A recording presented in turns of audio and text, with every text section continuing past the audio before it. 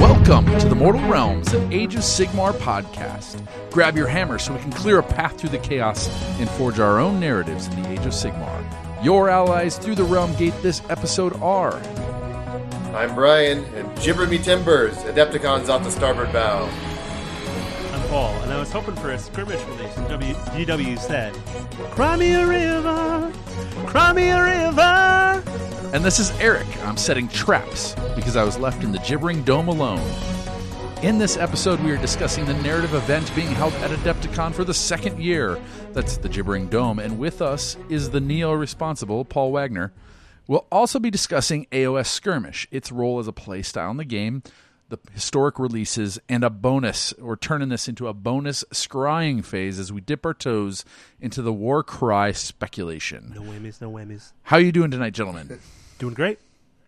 Yeah, pretty good.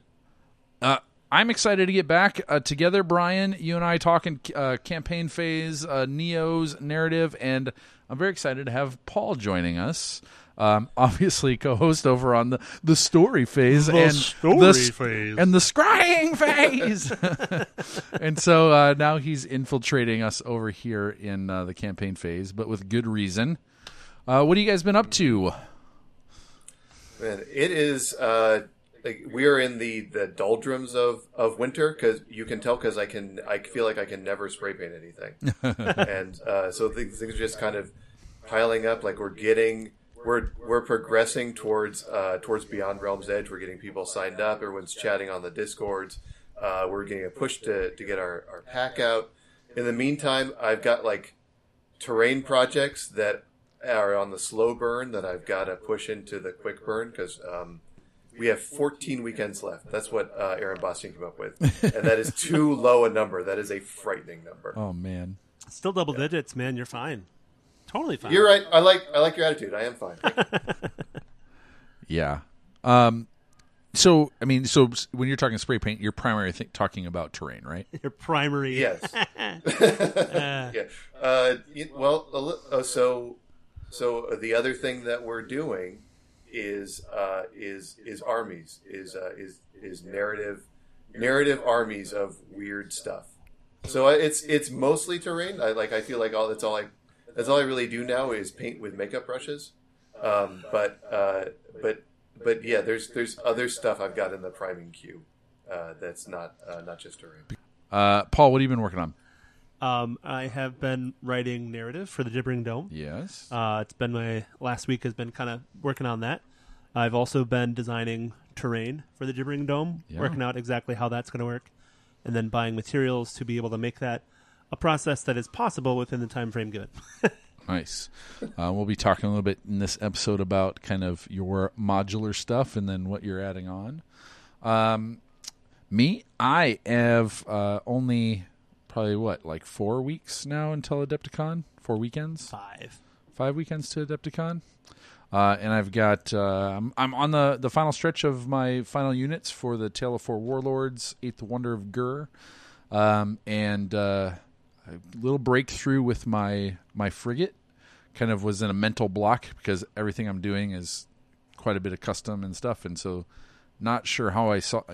When you come up to a problem, you're not sure how you're going to solve it. You freeze a little bit. You ignore it. You're in denial. You see other people.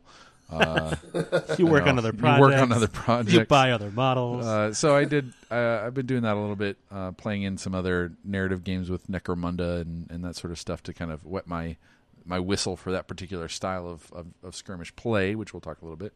But it's been fun getting back onto that and having some solutions and moving quickly and looking forward to finishing up this 1,000 points and getting ready for Adepticon on that. So okay, that was going to be my question. Like what size you're going? Yeah, starting with that's 1,000 points. Yeah, that's the recent stuff you've had on Twitter is looking amazing. Thank you.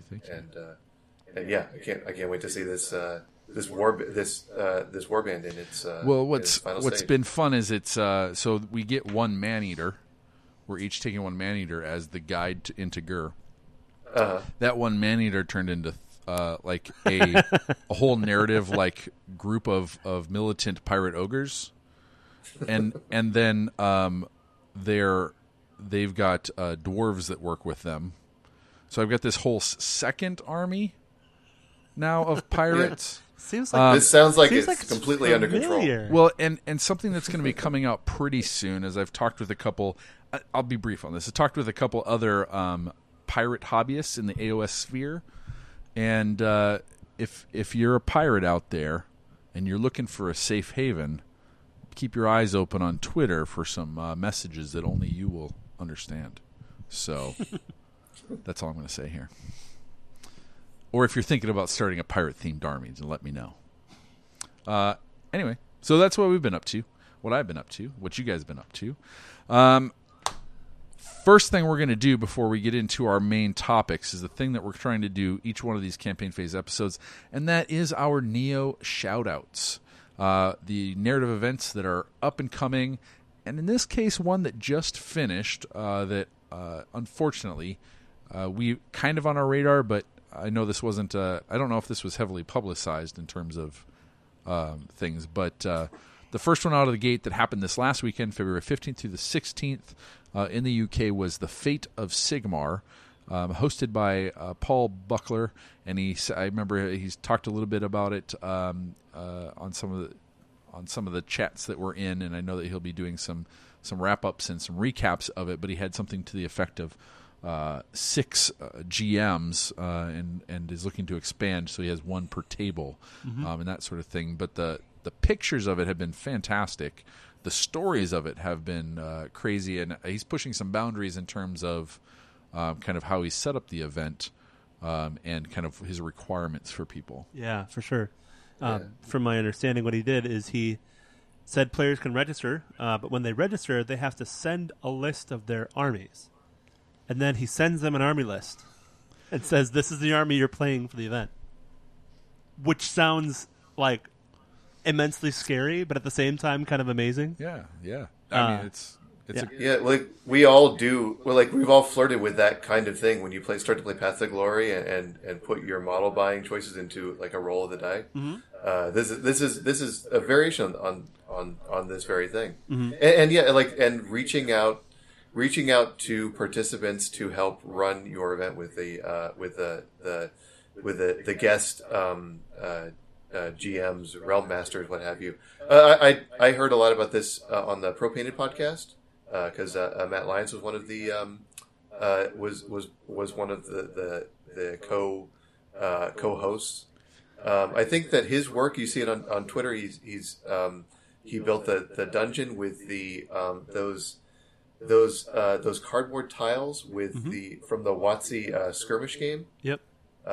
Those look great. Mm-hmm. I like my as strictly 2D. Like I didn't want to accept that as part of our hobby, but like I could not look at the result and say like this isn't exactly this isn't perfectly playable. This isn't great looking. It looked tremendous. So what's next on the down the line there, Brian? Yeah, so we as we record, we are right on the doorstep of Holy Wars 5 in Yorkville, Illinois. By the time you hear this, you will have seen another round of pictures of beautiful Herner boards and the tremendous hobby that's going to come out of that. Right after that, we have Gibbering Dome 2, March 28th. I don't know if we'll ever return to that subject. Then we skip ahead to Beyond Realm's Edge, May 31st through June 2nd. That's the event that myself and Aaron Bastian and Alex Palmeni are running in Dulles, Virginia, and then. This is really cool. In the Cinderfall narrative event in Australia has been fleshed out to this is Luke's event. It's been identified as the War of Sorcery. There's a preview video that he's put together that starts to start play with revealing the plot. This is really going to be great. I can't wait to see the reports of this and be wistful that I could never get out to Australia for this. But he's going to knock it out of the park. It's good to note Cinderfall is a name you're going to hear a lot more in narrative out of Australia. They're also anticipating that kind of team, and I don't know if it's Luke specifically, but anticipating the Age of Sigmar roleplay game, and they're going to be starting a live stream or a streaming session of AOS RPG pretty soon. I bet it is Luke, because if there's one thing he loves, it's to create more projects and bite off more things that he can't chew. Yeah, and so I think they're going to be streaming something. I don't know what their schedule is Monday nights, but go check them out on YouTube, and you can find out more about their AOS RPG stuff. I've seen them in the Discord and in the some of the Reddit stuff around the AOS RPG, and so they're pretty excited about it. If you have an event that's coming up that's narrative oriented, and you want us to talk about it, can share about it, get people excited about it. If it's a campaign that you're starting in kind of your local area and it's just for you and your friends, let us know about it. Maybe we can plug some people that are local and they can hear about it and call you up or whatever. But we're just excited to promote and share that. A couple of things I hope to get on this calendar in the soon, or hear some more information about to share it, would be kind of next year's All Hallows something as a follow-up to All Hallows Siege, and it might be All Hallows Seas, yes. But and then maybe something with Coalescence. We got to thaw out a little bit and get into that, but we'll get some more information on that soon. And if you want to contact us for that, email us at themortalrealms@gmail.com. All right, should we get into this campaign phase? In the campaign phase, we explore how the plastic hits the table, narrative events and campaigns, the rules and scenarios that define them, and the organizers and players that bring them to life. All right. So, Paul, welcome again. Thanks for coming and joining us. And you've got, what did we say, in the next, or second to the next event is your event in 5 weeks, the Gibbering Dome. Let's start with the history and how the Gibbering Dome came to be, and how you came to be running the first narrative event in AOS for Adepticon. The event became a thing, and how the Gibbering Dome itself became a thing was because of Coalescence. Eric, Davey, etc., and of course people around the world were working on this event and have been working on it for quite a while, and there was no event locally for you guys to play in. So the Gibbering Dome became my idea to run the event, because we didn't have any game stores that could actually provide enough terrain in one place to be able to sustain the number of players that I wanted to be able to hold. So there's supposed to be 20 players. So that's 10 tables if you have one on each side, and no game store could accommodate that. Yeah.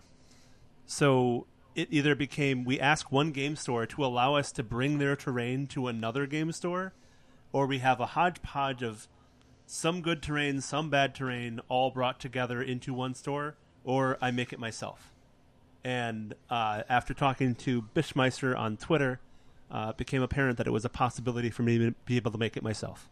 Yeah, we all thought you were insane.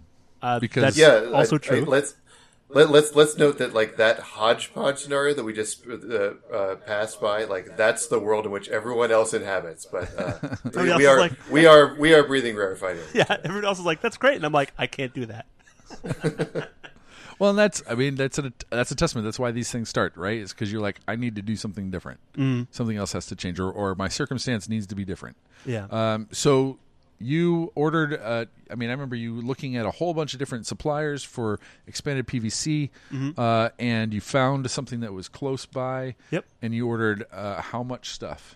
I think I ordered around $250 worth of expanded PVC. Okay. Which is somewhere between 8 and 10 8x4, 6x4. I can't remember if it's 8x4 or 6x4 boards. And if you buy that many, they throw in cutting it up for free. Nice. So I had to start in with figuring out what I wanted the boards to look like, so I could order it and have it cut to size, and then start working on it once I got it home. Nice. Mm-hmm. So and you built it to be modular. You built it to set it up, and kind of a huge marble kind of cathedral type of place, but bigger than any one table could fit it. So when you had the material and you had the stuff, where did the Gibbering Dome as a story element come from?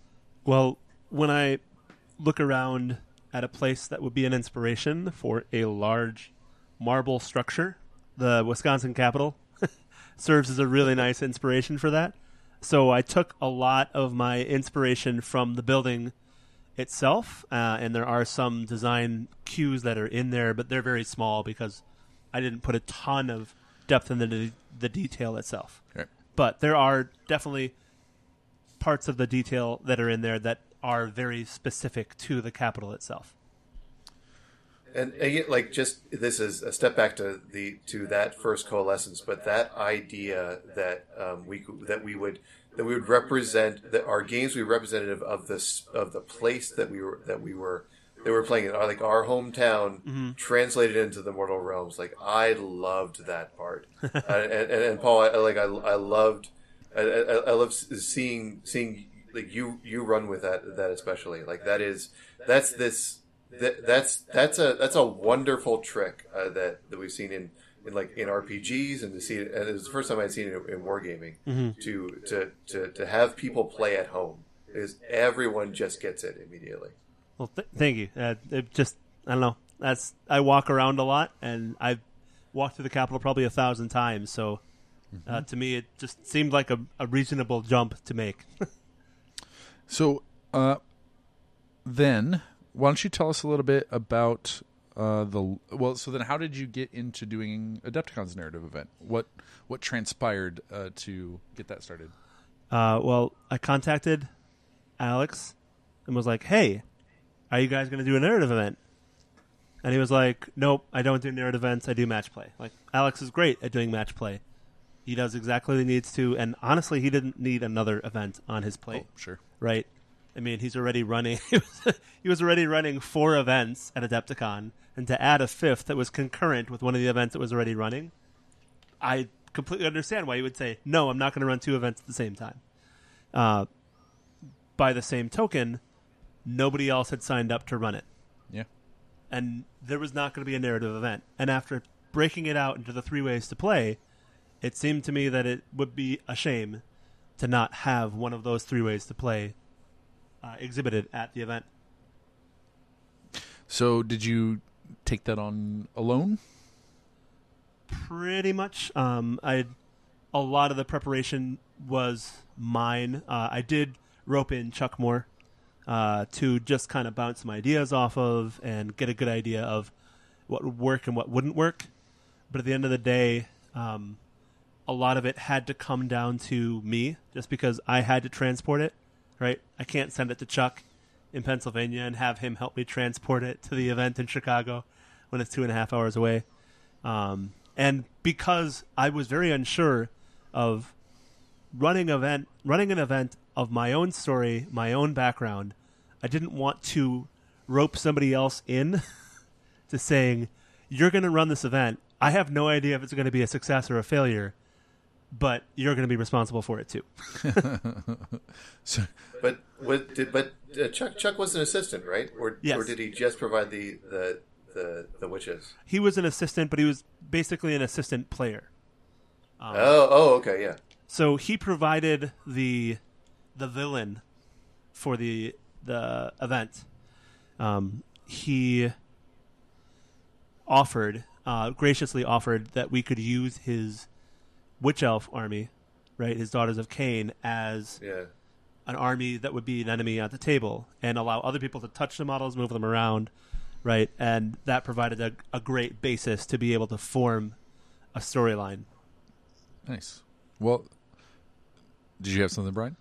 Yeah, so and this was back in those salad days when he only had 120 witch elves. Oh yeah, for sure. He would only come in, yeah.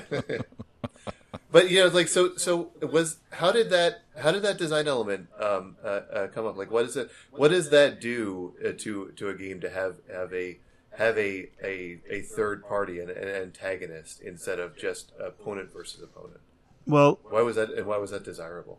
So I have a good friend who doesn't play AOS at all, and he just works where I work. And he was a great resource to be able to bounce a lot of these ideas off of. And one of the things that kept coming up as we were talking about the event and the ideas that I had for it was, how do you keep the pacing? How do you keep 16 players all playing individually at the same pace moving through the dome, at the same timing for the scenarios? Like, how do you control that? And what I didn't want players ending the first scenario standing around doing nothing while other players kept playing.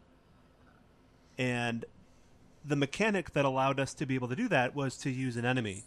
Because if one table was doing far too well, they would just be able to face more of the army, right? And it would be reasonable that they would face more of the army if they were so successful at getting through the dome, since this army was defending the dome. So when they were done with their game, they could come and control? Well, if they were getting too far across the table, right? So one of the mechanics in this game was that you use Triumph and Treachery rules, and you had to choose another player as your enemy for the first several rounds. So there are 4 people on each side of the table, and it was this back and forth melee where you had to choose players to declare as your opponents. You could make alliances with other players at the table, and if 3 people made an alliance, wiped out the 4th player, they couldn't actually wipe out the whole army because that was part of the mechanic, then they could basically have free reign to make it through to the next scenario. But of course, we didn't want people making it to the 3rd scenario before the 2nd scenario had finished for the majority of the tables. So then the Witch Elves would show up. And the Witch Elves would provide a way to allow us to slow down the pace of that table, slow down its progress across the board, to be able to maintain the excitement, basically. So and yet there's something there's something you're playing with here. Like, you were setting the game in real time. Yes. Like, you were going from round 1 to round 2 to round 3 at the pace at which things would happen. Yeah. Which effectively means, and this is something that we come up across a lot in the idea of, like, when you move things beyond between tables, right? Because you're accepting that something is going to exit a table that's in like battle round 3 and is going to come over somewhere else that's in battle round 2, and like what does that mean? So you're developing a mechanism by which everything is inherently synced. Yes. And that's nice. So so it was a method of delaying any group that was moving too quickly. It would delay. It would just give them something to play against while others were catching up. Mm-hmm. What was and then it would just, would you call time? Would you kind of pause everybody once they reach that point and then set up anything, or were they keep all their models there and then just set up and keep going? Or did everyone get lunch and bathroom breaks? That's what we're doing. Yeah. Did you make them play for 8 hours straight? We only had 6 hours for the event. Oh, wow. And so we basically we had the first scenario, which was more just, it was very much on the rails. This is what's going to happen. You're going to watch it, and then we're going to deal with the consequences later. And then we had the second scenario where we were allowed to use the army to be able to manipulate a little bit. But we offered the players a choice to ally with each other or with the defending army as well. And then we were able to slow down or speed up each table by increasing the depth, I changed the mechanics slightly. So if this table wasn't going fast enough, right? Well, you're losing some of your saves. Like, this is not the way that it's working out at the moment, which is something that I did that is not necessarily agreed upon by everybody else, is that I changed the outcome of the game based on the needs of the event, as it were. And when we hit a certain point, players had ascended to the final scenario, which was this charge up to the top of the dome, to the center of the temple. So players had already arrived at the final table, but other players were still going on. And instead of having a victory condition of getting to the end of the table, the victory condition became you die, you move over, right? So for players on the first table, they succeeded at the victory condition of the game as set out at the beginning of the round. But for players on the second and the third table, they weren't achieving the objective because they were getting too bogged down. But the mechanism was, it wasn't actually about their army. The army was a mechanism to tell the story. The story was about the hero. And as the heroes died off, they came to be in the center of the dome. Because that was the mechanism. Since we're telling a story about the heroes could not die. They could be killed, but they would be immediately resurrected. So, just to go back to a prior point, did you ever have anything set up to control too many alliances with a defending army? Too many people that wanted to play the heel? I did not. Besides, well, actually, yes, I did. There was a limit on the number of people that could ally with the defending army. So you could have a maximum of 3 alliances. So 1 army, 2 armies, 3 armies. So you could have had a maximum of 2 other players ally with the defending army. In the end, we only had 1. And so, but you had that across the board. So not just with the defending army, but you could only have 3 people in an alliance. That's great. You couldn't have all 4 people at the table be in an alliance together, because then you would have no one to choose as an enemy, and you wouldn't fight each other to get through the dome. Which was part of the mechanic and the narrative, was that because it was the Daughters of Cain, because it was soaked in blood, you were bloodthirsty and you wanted to kill someone. It just turned out to be the person who was nearest to you. So, what did you do in your design to focus attention on that hero, that hero that everything was about? Like you made them immortal. That's one thing. Yep. The second thing I did was that the first scenario and the third scenario were exclusive to the heroes themselves. Okay. So the first scenario was on the rails. They all started at the top of the temple. They ended up in a fight that was ultimately a losing fight, and they were killed. And that was part of the narrative. They were killed and brought back to life through the blood of Marathi. And then they were cast out of the dome. And narratively, they spent the rest of their lives trying to get back into the dome and bring an army with them because something important to them had been lost. So, right? to put a pin in this real quick, you're telling me that is the narrative hook that you gave all the players. That's correct. Was it the hero that they named and brought to this event had previously been to the Gibbering Dome, had found it on accident, stumbled into it, been teleported there, grabbed there, kidnapped, something, had fought there, died, and was resurrected somewhere else, but they had left something. That's correct. Something of theirs was there, and they wanted to get it back.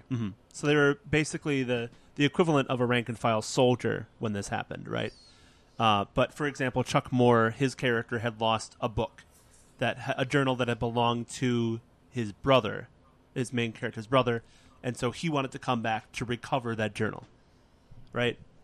And so when we ended up coming through the dome, which was the second scenario where they brought the army with them, the army was just a mechanic that allowed them to process into the dome. It generated part of their story. It also expressed a little bit about how much they were willing to sacrifice to grab this item. And then the third scenario, again, was exclusive to the hero, and they charged up into the temple instead of starting in the center, and their items were in the sacrificial altar. And their quest was to get to the altar, grab their item, and leave. That's not what they all did, which was a lot of fun. So did they play the initial... Did you have them play out the initial fight? Because it was a narrative event, and I wanted to make sure that everybody got into the idea of what was the intention, the first thing I did at the beginning of the event was ask each player to introduce their hero, right? Give me the name of the hero. And the second thing we did is walked through the story a bit. Because I wanted to set the tone, and as you've been talked about before, to make sure that we manage the expectations and make it clear what the expectation is for the event. And the second scenario was basically the first full-on scenario where they used their full 1,000 points and charged through the dome. So the first scenario was historic. That's correct. And then the second scenario was modern day. They'd spent however many years building their army to get here and entered the dome. Third scenario was their army if they had died or their army had died in that second scenario, they were then brought to the center, and it was hero on hero action. That's correct. Well, it wasn't hero on hero. Actually, it was heroes versus Chuck's witch elves. Okay. So they were butchering the witch elves as they were climbing up the steps to the center of the dome. It was a lot of fun. So in black and white terms, the first scenario was an icebreaker, the second scenario was the main event, and the third scenario was the finale. How did you control your time during those 3 rounds? Like, how did you break up your 6 hours between those 3 rounds? The introduction took about 45 minutes. The main game took, I think, 2 or 3 hours. And the last game took about an hour, 45 minutes to an hour. Because there were 16 players all around the one table and me and Chuck rolling the dice and making our way through the dome itself. So it was nice to have another player there so we could both just agree on, is this going slow? Is this going fast? How do we approach this? How do we change it? What if we do this? Did this work better? Right? And so it was also just taking a feel of how the players were feeling and perhaps altering the scenario in order to adjust that. Do you think that because this is the tricky part, right? Mm-hmm. Like this, when you start to alter the scenario on the fly, when you start to do kind of basic things to running a storytelling game, you start to violate one of the central tenets of our wargaming hobby. Mm-hmm. And I personally have some trouble navigating that. Like, I'll come out of something like a narrative event, and I think everything worked great because we got that story done, and we got it before closing time of the store, and then I'll get a comment later that said, like, well, I think you told me that the rules of the game were no longer the rules of the game. That didn't work for me. Yeah. And like, what did you do to try to set those expectations and maybe to communicate those changing expectations to the table of 16? Well, the first thing I talked about with the rules was that, number one, all 3 games were about your hero, right? And your hero was immortal. Number 2, your army... Which is the first rule you're breaking in their favor. Yep. And number 2, your army is expendable, right? There is nothing about your army that is going to help you in the final scenario. It is part of how you tell the story of how your hero arrived. Mm-hmm. And then number 3 was just that we're playing a narrative game. So the rules, we're setting out the rules, but we're going to potentially change them to make sure that everybody's having a good time. Because if you're not having a good time, then we're not succeeding at doing our story, right? Yeah. It sounds like too. You and I didn't talk a lot about this before it happened, and I wasn't able to get down there or participate in any way. But I'm kind of enamored by the idea of the first one being a historic. It's just a reenactment. Mm-hmm. There's the ending of it already. You told them the ending of it before they got there, but yet playing through that sets a tone of like, we're doing this because so that we all have that physically on the table and in that picture in our head in reality of what this history was, so that game 2 is jump in the future. Like it's you're almost I can imagine game 2 being like, I'm finally back, when you were just there 5 minutes ago. Yeah. Yeah, we tried to do the same thing at Nova last year. We had our Thursday night game was a prologue, nice. And the reason why we did it that way is because we knew that we'd have people showing up for Thursday night that wouldn't be playing in the rest. So it was like, we'll give some space for character to develop and for player interaction to spawn naturally, but it wasn't. I don't think it was a success because it didn't have good earmarks of a prologue. It didn't really establish itself as a prelude chapter, except for in name. I really like the structure that you're describing.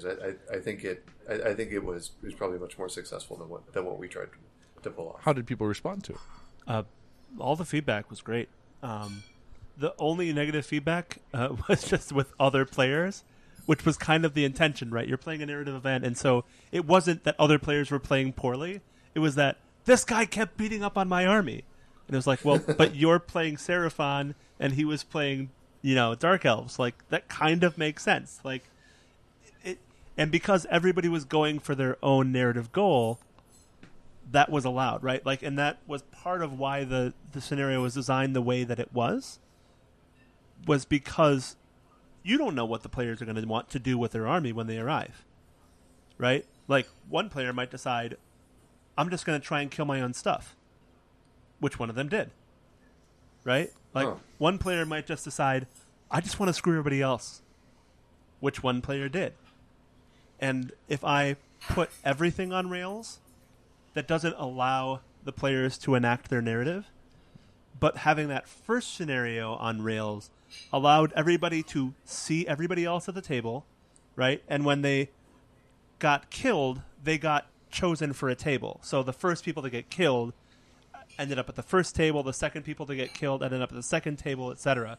So theoretically, you have more even heroes playing against each other, right? So if you've got a big bad hero, right, that's got like 7 or 8 wounds and got a 2+ armor save, you're going to end up on the last table. But you're going to end up on the last table with the biggest, baddest heroes.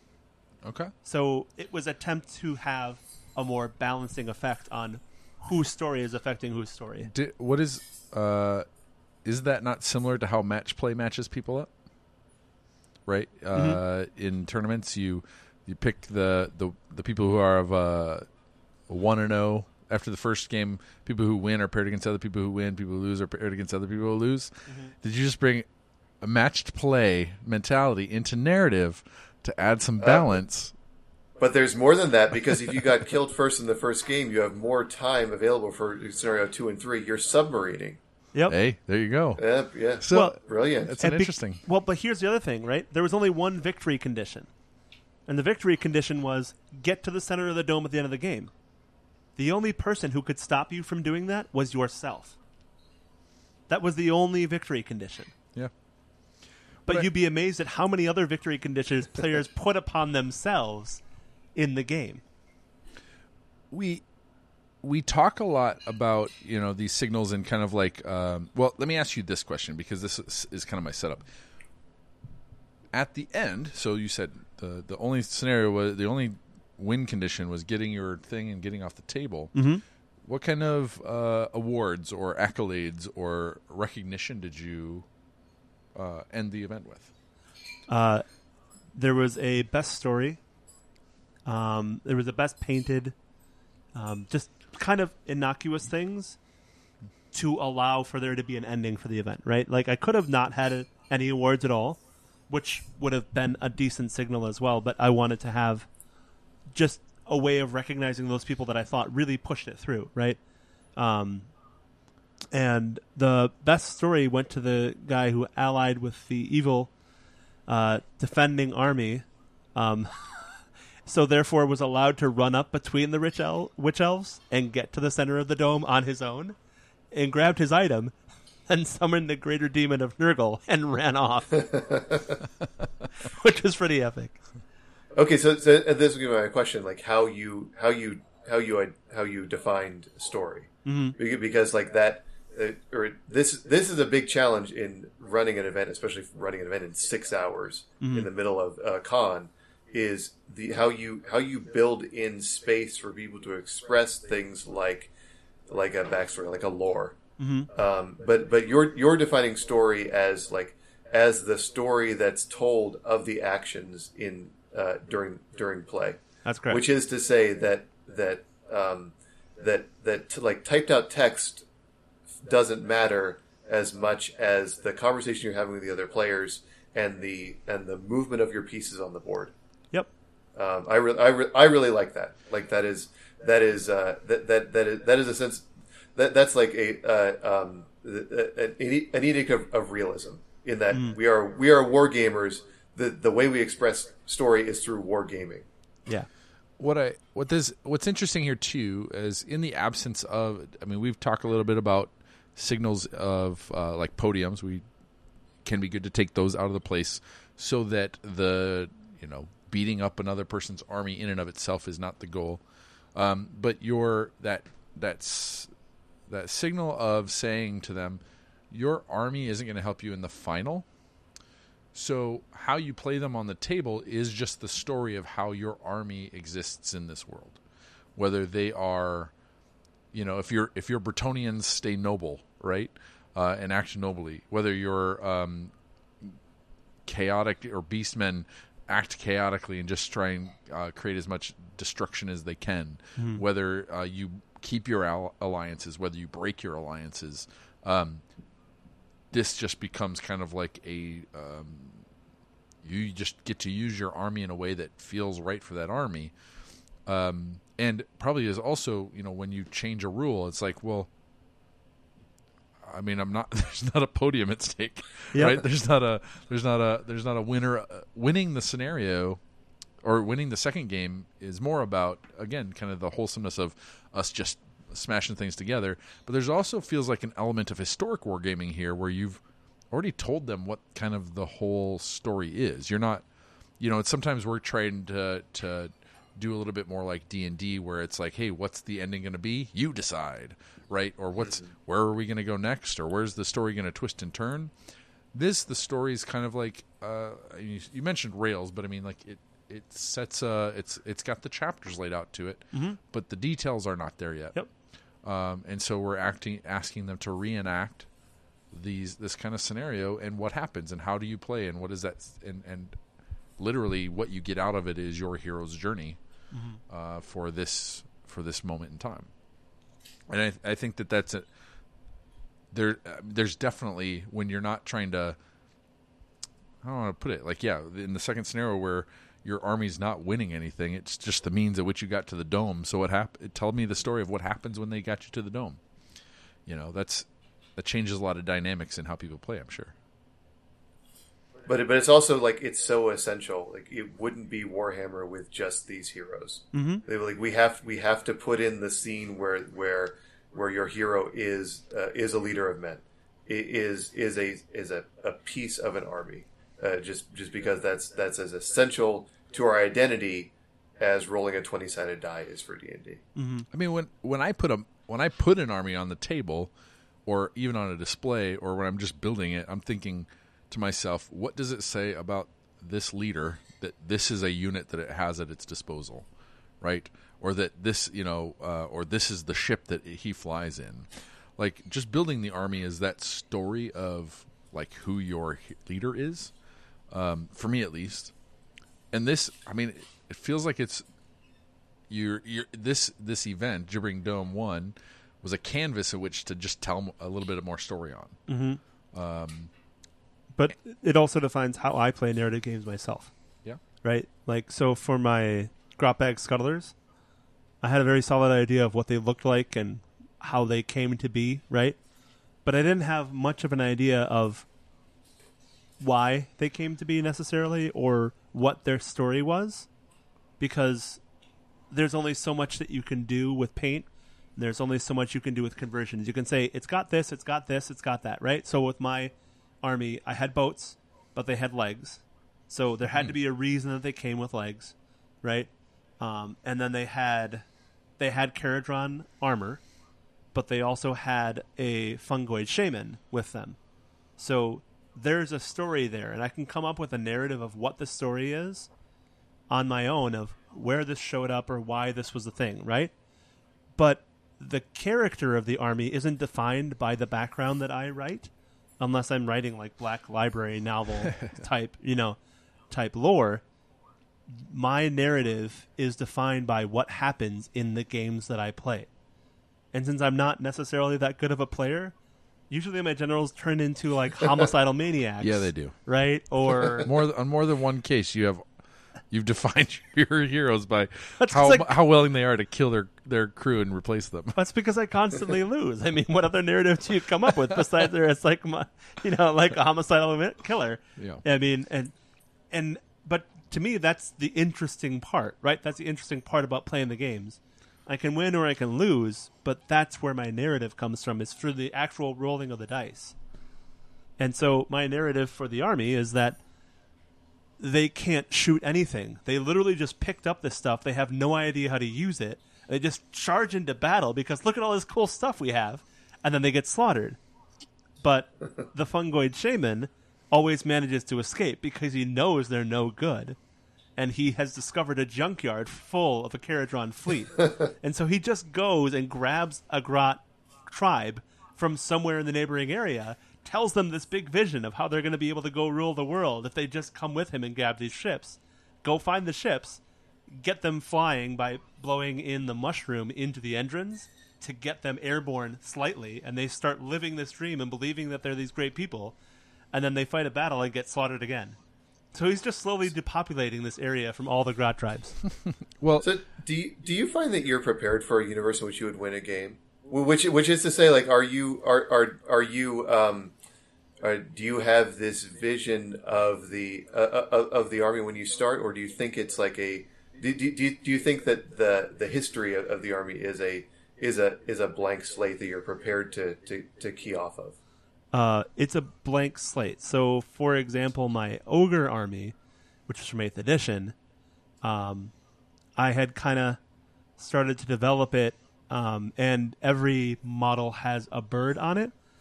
And it became a thing where I was like, oh, I'm going to use this, I'm going to do this, right? And then one of the defining things that happened to them was that I was winning a game handily, and then a pigeon bomb went off.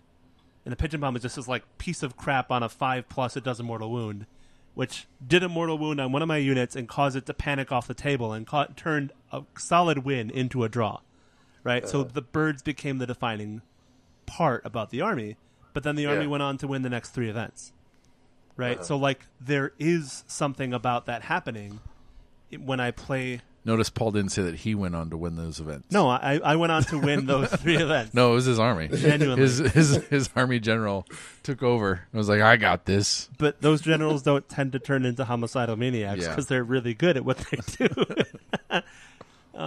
Yeah. So tell me a bit then, we kind of skipped over this part I wanted to get to, but tell us about the dome. Mm-hmm. Who is the dome? What is the dome? Why did it trap those heroes in the first place, and why did it call them back? So that actually burns into what I've been doing this week, right? So I've decided that I want to have an actual background for the dome instead of just this loose narrative tie. Okay. So in the first... Which I think is in and of itself, so what you're saying is that you had a loose idea of what it was, but your narrative hook was primarily, again, what happened to those heroes, bringing them back to this mysterious place, having them fight. You didn't bog down in a ton of backstory for it. Yeah. But now that it's had its own experience, you're giving it some more meat. Yeah, well, I had an idea of what it was to begin with, right?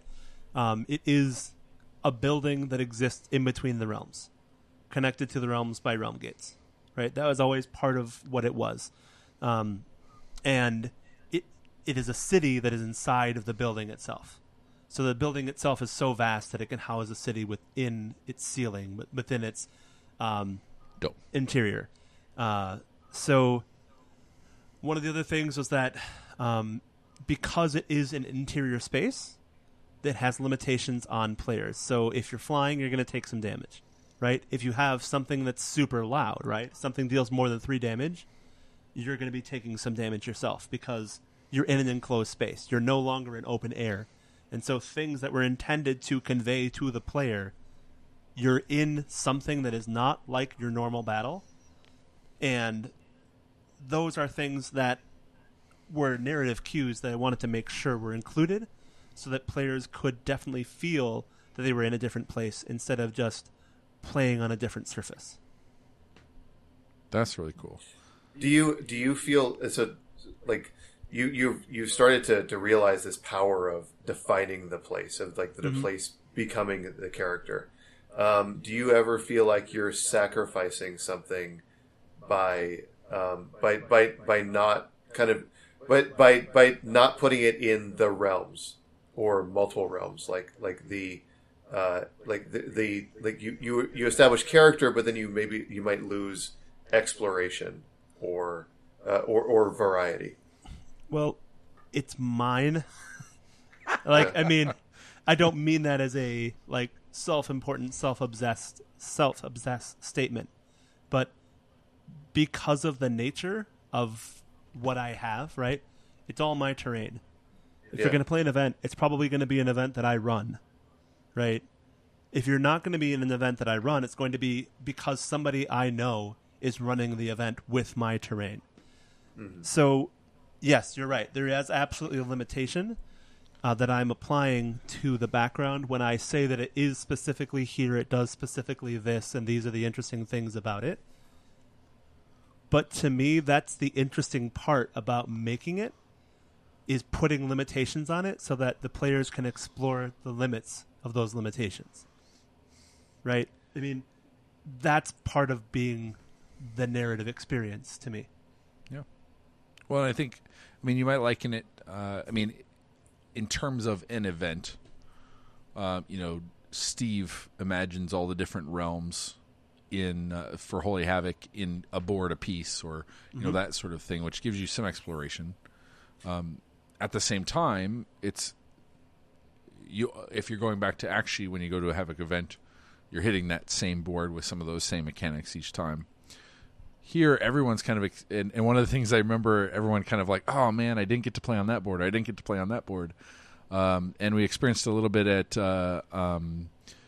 All Hallows Siege, where we had a couple of times where people had to choose which scenario they played in a given round. Not everyone got to play every scenario, and you get that a little bit with tree stuff, tree campaigns, is that there's like these things that people missed out on. They didn't get to do it. There's an element of the Gibbering Dome where everyone's playing in the Gibbering Dome. Everyone's playing against that same space. Mm-hmm. And I can see some unifying or solidarity happening, when everybody bands together against your stupid dome that they want to burn to the ground. Well, and I guess that's something that wasn't specifically mentioned, is that all the tables are identical. So the players started on the dome to begin with, the center of the dome, but then every table that the four tables they played on were identical. Mm. And you did that. That was part of the plan with Coalescence too. Mm-hmm. We had was it 4 tables that we had for Coalescence, or 8? Did it start off as? I think we started off with 6. Okay. I had made 10, but we ended up running with 6. Yeah. So we, they all started first scenario all the same, and then it morphed. The second scenario was a little bit different and morphed again when we had 4 people. No, it was 4 on each table and 3 on another, or something like that. And and yeah, so so the thing about your terrain, in the Gibbering Dome, is it can give. Yeah, it's interestingly in the puzzle, it's giving everybody a similar puzzle to solve. Oh, and that's completely your fault because of the narrative that you wrote into the Coalescence scenarios. Because the first scenario said you were approaching a building. Yeah. Right? So I built an entrance to a building. 4 times. 7 times. Yeah. Then the second scenario was you're approaching, you're running through the halls. So that was the second scenario, was to build a floor and then 2 raised surfaces on either side so that you actually were running through a hall. I don't remember what the third scenario was. It was a pinnacle. The third scenario was a pinnacle, so then it was the center. Yeah, because the pinnacle would change colors. That was basically the center of the dome. So then all the players played on their own table to achieve the center. Yep. So then that was actually the necessity of building this terrain, was that I have limited space for storage. Everybody has limited space for storage, right? And the modularity came out of the fact that I can make these things, but I can't make 3 separate tables for each scenario, and I can't make it 10 times. But if I make the terrain in such a manner that it can turn around, it can be pushed together in different ways, then I can make 3 different identical scenarios. And for the Coalescence, admittedly, it was really just volume, right? Yeah. So the table was level, the halls were 4 inches above that, and the entrances were 8 inches above that. So it was just a variance of height that gave the feeling of approaching a building, running through a hall, and then going to the pinnacle.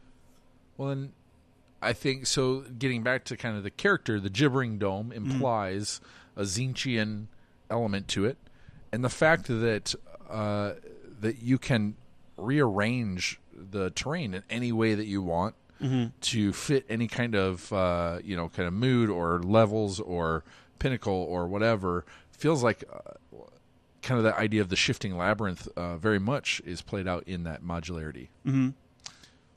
And part of it is also just that I don't want to be limited into what I can do based on the terrain that I have, right? Like if I'm going to take up this much space in my house, I want to be able to do anything I want to with it, right? Like I had an idea once upon a time, a long time ago, about building a table, right? So we've got a 5 by 3 foot dinner table behind me, right?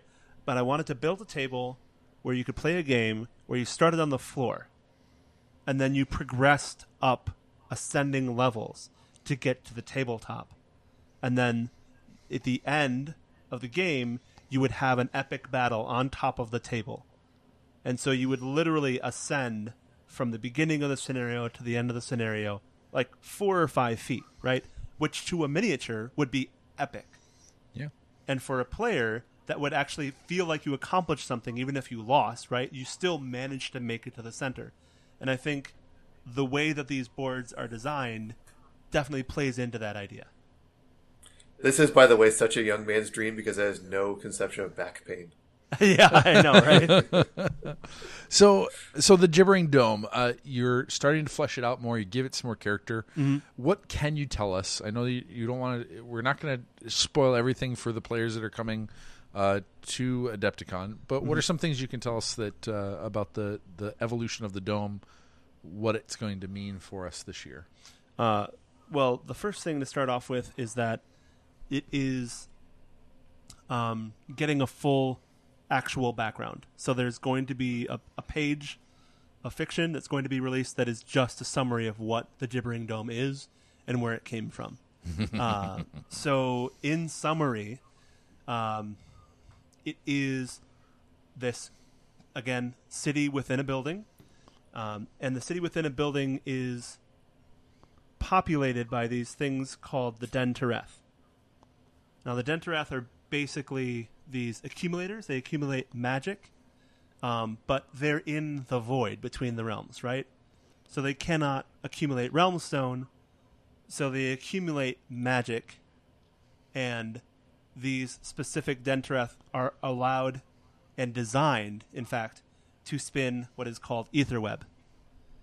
So Etherweb is basically the realm stone of the void. Real quick. Yeah. Are these Jintereth spiders? I didn't say there were spiders. Did you say there were spiders? Yeah. It sounds like why would we ever assume this? Yes! Yeah, this is... Yeah. I'm so happy that you made those spiders. Yeah, me too. So what? There are spiders then? Yes, there are spiders. They're mechanical constructions as opposed to living, breathing spiders. So, and this magical automata. Yeah, basically. And the Etherweb is a peculiar substance, as pretty much everything made out of realm stone is, whereby if you pull a person, a soul, a being, into the Etherweb, their memories become trapped forever. Their soul is released, right? It's not shade glass. It doesn't store the person. It just stores the memories. And the Den Tereth, because they are of this realm of the void, they can access these memories at any time. So when time starts out, these Den Tereth know nothing. They don't even know who their creator is. They have that memory wiped from them. So all they do is they walk the ceiling and they spin this Etherweb. and they spin it for millennia before anyone shows up. And the first people to actually find the dome, or as we're going to find out, it's actually a city called Veldranthen. The first people to find this, obviously, don't even know that the Dentereth are there because they're on the ceiling of this vast, high space. And when they do encounter them, they run away in horror, right? I mean, what do you do when you have giant mechanical spiners show up and try and kill you? Because the Dentereth are, by definition, defenders. So they are able to capture one of the people that run away, and they pull them up into the ether web.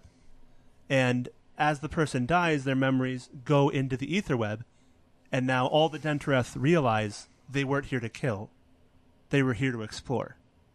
And so their universe is expanded. And so the next time that explorers come in, they're going to react differently, right? Now, along with these Dentereth, there is this ether web that allows you to preserve memories, to preserve knowledge, really.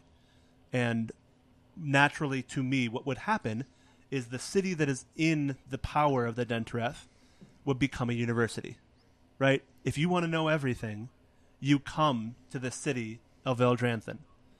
And that's what the city is. But the city is not a university of the living. In order to contribute to this university, you have to die. And your memories become a part of this vast network that is a lot that people can access through the Dentereth. Would you say that this knowledge web is open to any browser? I wouldn't say it's open to any browser. You got to be a good person, right? Okay. By the point that other people come to acquire this knowledge, right? The Dentereth have developed this understanding, right, of who is a good person, who is a bad person. They've developed and understood through the memories of the people that have been put into the ether web, the intentions, emotions, right?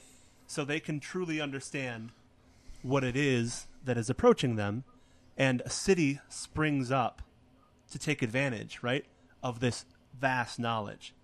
And the Dentereth themselves obviously are not going to be people that rule a city, right? They are mechanical spiders. For all the good that they do, for all the defending that they can do, that's not possible.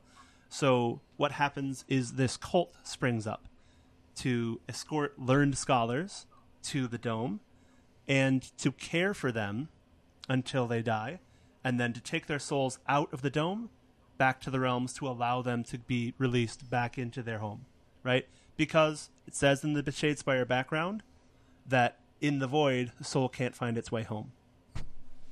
So the Cult of the Void is there to manage the city, is there to protect the knowledge, but also to protect those souls who come to donate. And the city develops with the Cult of the Void in charge, but reverencing these dead, the revered dead, the revered memories. And so obviously when you have this great promise, right, what really is the fulfillment of the Age of Myth, something's bad's going to happen, and we're going to find out what that is. And that's what's going to cause it to turn into the Gibbering Dome instead of this wonderful university. So this backstory is, and what you're playing out this year then is a prequel to what happened in Gibbering Dome 1? It's going to be an independent event. Okay. So Gibbering Dome 1 would be very equatable to the first Explorers. Okay. Right? But they did not encounter the Dentereth, but they encountered what is left. By the time that the Gibbering Dome becomes part of the Age of Sigmar, the Dentereth are gone. And all that remains is this vast network of memories, but unfortunately, all those who can access it, the Cult of the Void, are no longer sane, for reasons that will be revealed. Awesome. So, as this happens, there are people who want this power, right? The people who want this knowledge, because it is the knowledge of the universe contained within this ether web, if you can but stay sane long enough to hear it. So, last year in the Gibbering Dome, we had a marauding army of the Daughters of Cain who wanted to access this information, right? But nobody can stay in there too long. If you stay there too long, you're going to be driven crazy. So, in the Age of Sigmar, It is no longer this vast city. It is no longer this vast civilization. All it is a ruin that people try and gain knowledge and gain instruction from, but nobody can live there. And so as we have that first scenario, it is one of the first armies to go in and try and conquer the dome. But of course, they failed. The 16 armies that came in defeated them, and they were no longer able to access that knowledge. But now there's a new army that's going to be coming in to try and do the same thing. And there is a possibility that every defending army could win, right? The victory is asymmetrical. You can win even if nobody else loses. So where are... Real quick. So this is kind of the introduction to the Dome to the new players for this year. What can you tell us about what you're setting up for them? What expectations you're setting for them in terms of their army building, or what they're setting expectations? We talked about that earlier. Yep. What have you?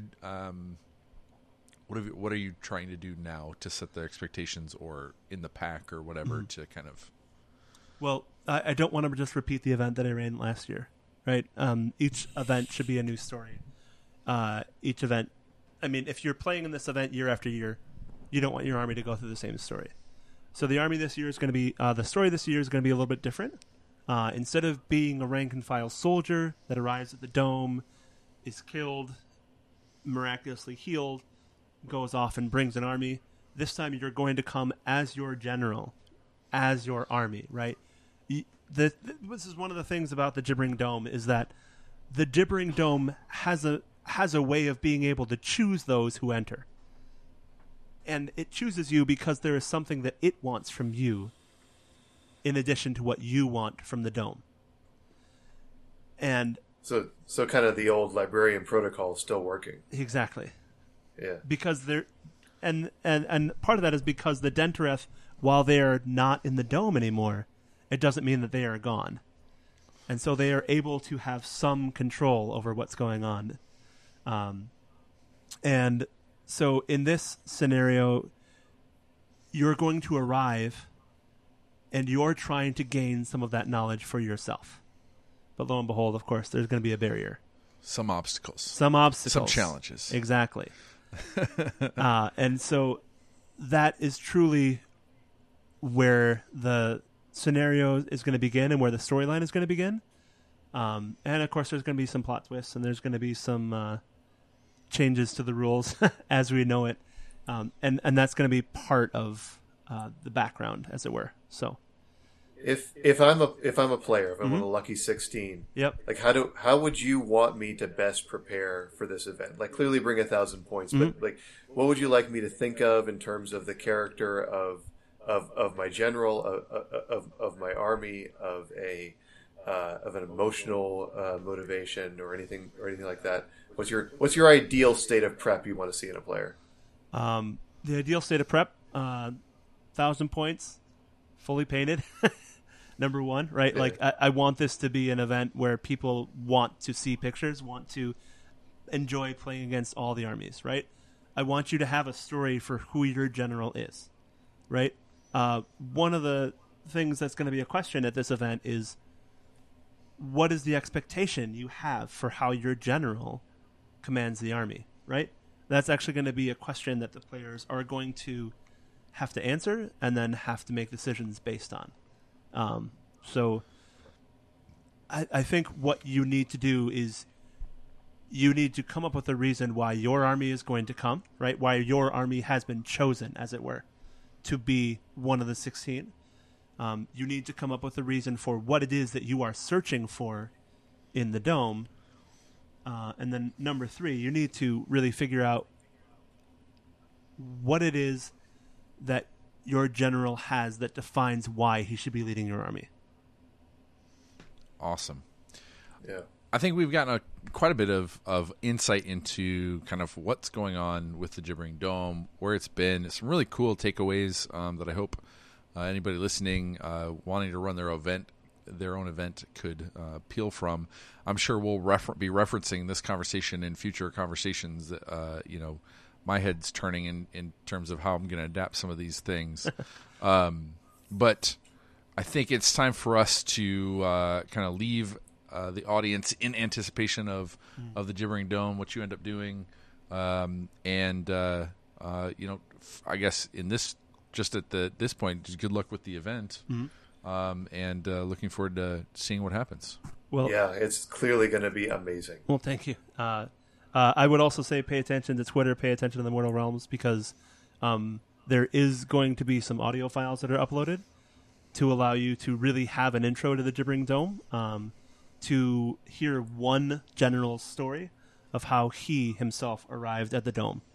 And so that's going to be part of the build-up to the event, is just making sure that players understand that they have a place, right? That there is a reason for them to be here.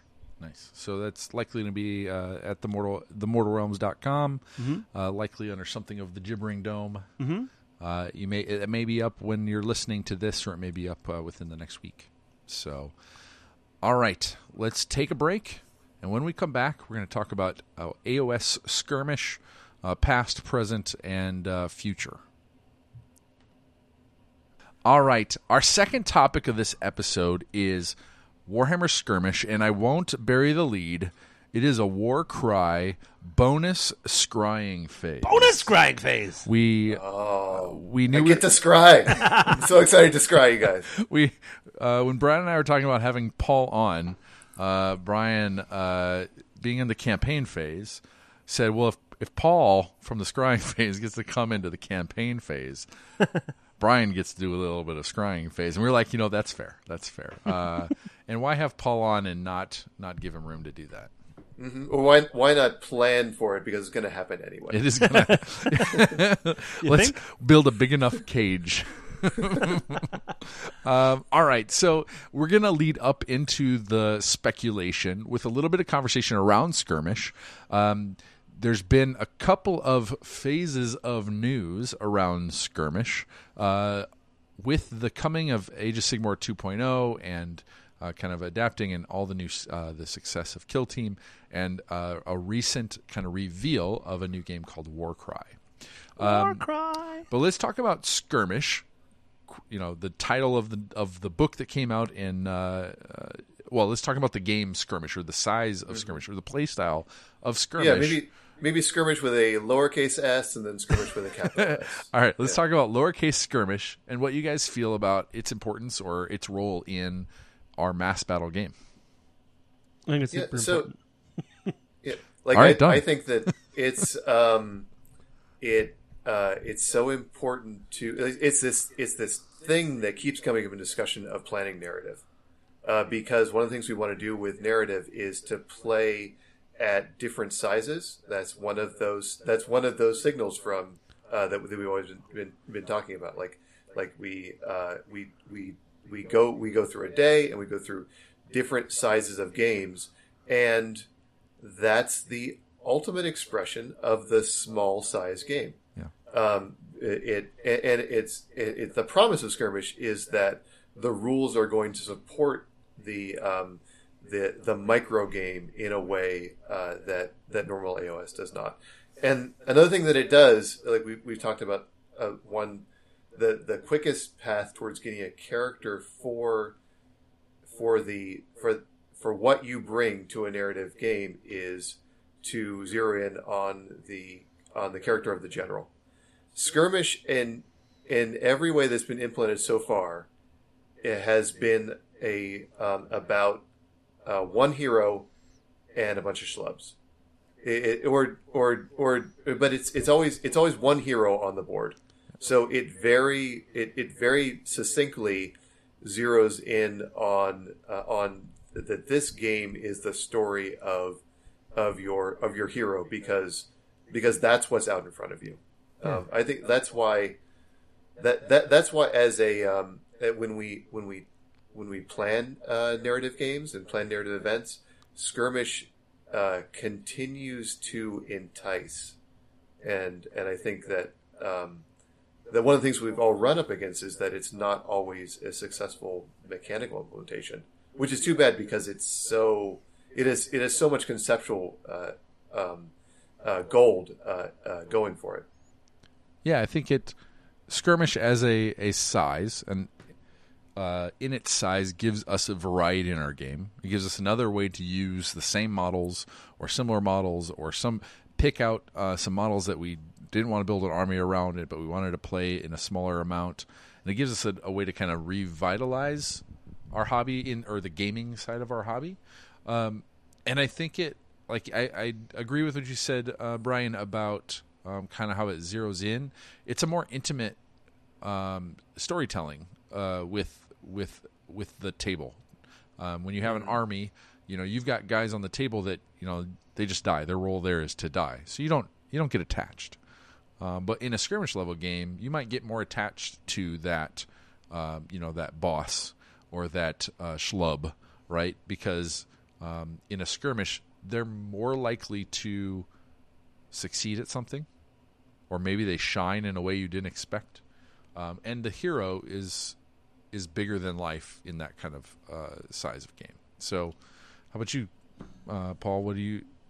What role does skirmish play in your gaming, and what does it add? Number one, it's a prequel, right? Like, it's an easy prequel game to try and give some context towards the larger battle, right? You could have a skirmish game where you're scouting out a specific area, right? Yep.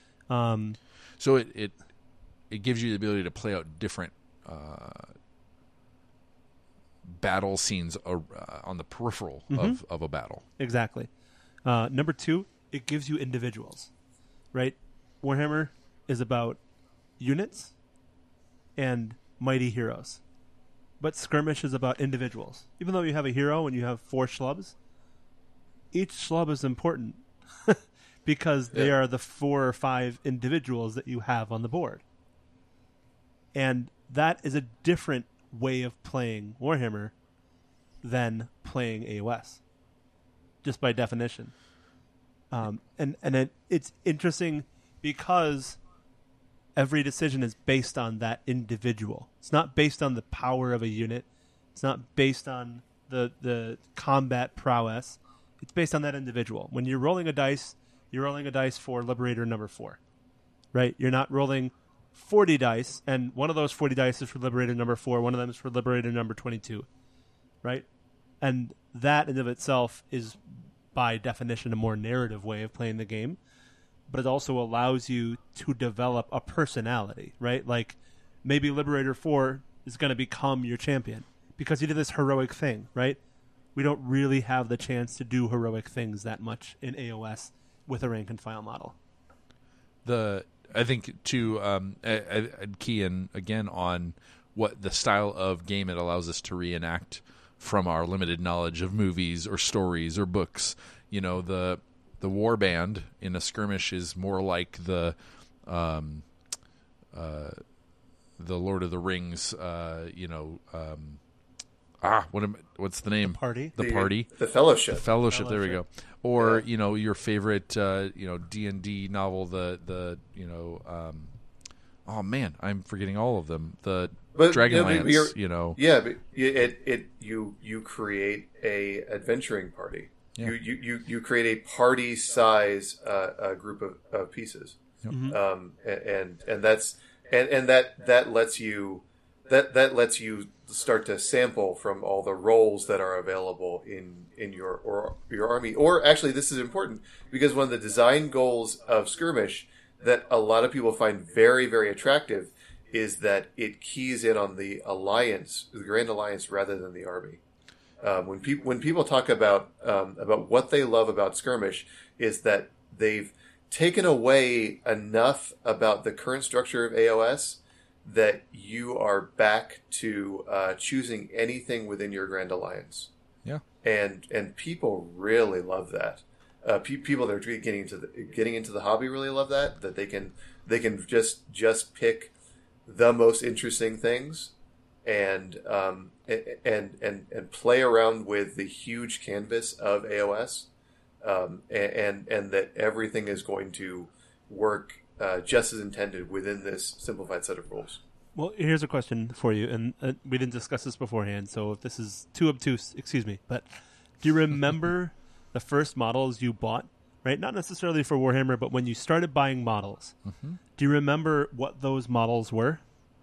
Because for me, the first thing I bought was Chaos, a unit of 5 Chaos Knights, I think, right? And then like I kind of built a little bit of an army. But then I just started buying one of every animal sculpt that they made, right? So I had a Spider Rider, I had like a Cockatrice, I had like every little animal that I could find. And talking to other players, at least, in my experience, that's a relatively common way to start collecting. Eric? Mine were actually, I mean, and I've said this in many different ways, is that I bought ogres, just ogre bulls, because I wanted to play them as a warband of ogres versus my D&D players. And I remember when I built them, when I'm starting not thinking about a whole army, just thinking about the models that I had, I worked really hard to pose each one in a really unique way and give each one like a little different attitude. Little did I know that, if I had to buy 3 of these boxes, I'd have some duplicates and some guys would look the same, etc. But that first box definitely had a feel of like, okay, this is my first in command, this is my second in command, that sort of thing. How about you, Brian? So I think my first purchase. Let me deflate this a little, because my first purchase was a Marauder army in a box of orcs and goblins. Nice. Of like buying 2,000 points at once. Like all these like 40 goblins with Kev Adams sculpts and like a bunch of with the orc war boss on boar that had cool armor barding that you'd never find anywhere else. I remember I had a dragon that I got in a blister, which means it was a pretty small dragon. And it was kind of like extraneous to the army. It didn't fit into, like, it wasn't in the orcs and goblins section of Warhammer armies. I could never I never got that painted. It was like, the fact that it didn't fit in was very apparent to me. Mm-hmm. So yeah, I guess I'm kind of a square. That's what I'm getting at. I will say that, given Skirmish, they're in playing some games, there's definitely models I've purchased or things that I've purchased to be able to play Skirmish that it's allowed me to just purchase a model just because. Mm-hmm. Right? Whether that be a hero model that I was never going to use in an army again, but, just get playing with it. Yeah, and I think that's one of the functions of Skirmish, that it allows us to be collectors. Yeah. Right? Instead of army collectors, it just allows us to be collectors and to be able to build whatever we want. Yep. So what kind of experience have you guys had? So in 2017, after AOS dropped, 2017, we got a book entitled Skirmish. Mm-hmm. What were some of you guys? What was your first impressions playing with that, using that, adapting it? What got you into that one? I think the first game we played where I played with Fire Slayers. Do you remember? So it was you and me. Yep. Playing Skirmish to begin with, and yep. And I think I was playing Fire Slayers. Yep, against my death. Yeah, and I had a Deathbringer or whatever, aspiring. No, not an aspiring Deathbringer. You had a Hearthguard Berserker, or the big Berserker hero. Yeah. The guy just he smashes in Skirmish through your entire army in one go. But like I loved it because I don't have a Fire Slayer army, right? I have a collection of Slayers miniatures from the old 8th edition from Storm of Chaos. Yep. But I've never been able to field them as an army. Yep. But they're amazing models, so it was awesome to be able to play them in a game of Warhammer, right? Yep. And that was amazing. I loved doing that because it allowed me to play with miniatures that I wasn't able to play with otherwise. Yeah. Yeah. I can remember when Skirmish came out. I think it was kind of right after the first Coalescence. Okay. Yep. And what that meant for like my local scene went crazy for it. Everyone loved Skirmish. That's all we played for 2 months. We set up a campaign where you could win if you beat a giant Dracolich. So like imagine a Skirmish army that like goes against the Magma Dragon profile and against the other Skirmish army. And so like the other thing it did was that I had built all this coalescence terrain, and we got to make tables in which we would just take the terrain from like 2 or 3 tables of AOS and cram it into one table of Skirmish. Everything like had the Necromunda Mordheim density, which I've always felt is the proper density, and there's all these armies getting in the way of it. That's what I loved about it. But like ultimately, it was there was this element of it that our group was building good narratives around our war bands. Like this was giving it point. But we also we started to learn what the things that were good in Skirmish. The elf lord on Stag is great in Skirmish. You pay 20 renown or 100 points for that thing, and it's got like 7 wounds. It's so fast. He can shoot. He can fight. And then there's like those spells that don't translate well into Skirmish, like the Branch Witches spell is really great because it can like affect every unit within range. The Orc Shaman on Boar has the same thing. So there was this element of we just found the new filth for Skirmish. There was definitely an element of I mean, one of the things that struck me is it gave you some way of shrinking the game, which again was good for narrative. Being able to one signal of narrative is being able to have different sized games throughout, which displaces your ability to say that across so many games you played the same army and you won as best general. It just throws enough wrenches in there that you kind of let it slide, let more things slide, or that competitiveness slide. But it quickly, I think, magnified some of the imbalances or the strengths and weaknesses of AOS, whereas things like movement and shooting became even better. If it's so something that could move or something that could shoot or something that could fly, it had it made it even better in Skirmish. If it was good in the large scale game, it was great in Skirmish. As spellcasting at that time for Skirmish is incredible. Yeah, the ability to throw out Arcane Bolt is it can kind of wreck games because it's just a guaranteed kill of one model of one unit per turn. Yeah. And I can remember thinking like, well, this is starting to take away from interactivity. If that casting roll goes right, then I can just take that model off the table. Which it wasn't all the way to bad feelings, but it was kind of getting there. So what? The other thing I think with the initial release of Skirmish, I mean, some of us have played some Mordheim or had some experience with Necromunda, and Skirmish allowed us to shrink the game, but it didn't give us a lot in the way of adding narrative or campaigns and that sort of thing. I think there was the initial book had set it in Shadespire and gave us some really cool Shadespire lore. Which we hadn't seen a lot of up into that. Underworlds had not come out yet. Yep. None of the Black Library books about Shadespire had happened yet. And so it gave us a little insight into that. I think it gave us a number of scenarios. 6, yep. 6 scenarios. And it gave us some ideas. Path to Glory was a thing. It gave us a little bit of a boon or whatever. But there wasn't a ton to sink our teeth into narratively other than what you as an individual brought to the table. Not quite like Mordheim or Necromunda. What are some ways that you guys adapted it or changed it to kind of fit your needs?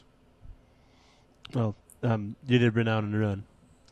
Well, I could get to that for sure. You could talk that was about how it was Ruin. adapted to fit my needs. Yeah, that's true. That's also like that's. I guess you used that too, Brian, didn't you? Yeah, okay. Yeah, I was literally meaning not trying to go there, but yeah. So for me, it was there was something inspiring about the idea of renown in the book, in the first skirmish book. It used that as more of like a currency, like it was gold you spent. Yeah.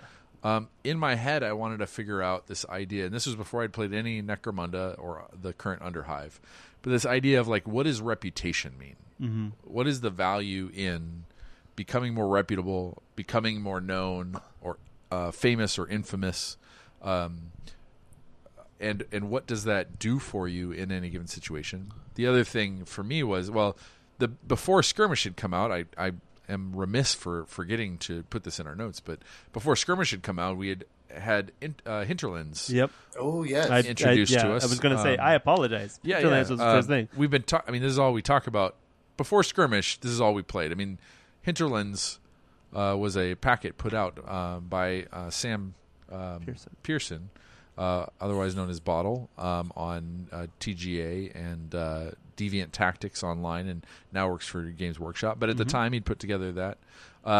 Those were actually the first games of Skirmish that we played. Yep, and there was some really, not to do a ton of disservice, but there was a lot of really cool stuff in there that wasn't translated as well in the Skirmish pack or book that came out. Some of it was taking some of those balances out. Some of it was taking imbalances out. Some of it was trying to give some more nuance of things. And one of the pieces for me was, the having multiple people with their war bands collaborating against a greater foe. Mm-hmm. I feel like this is a little bit different than Skirmish.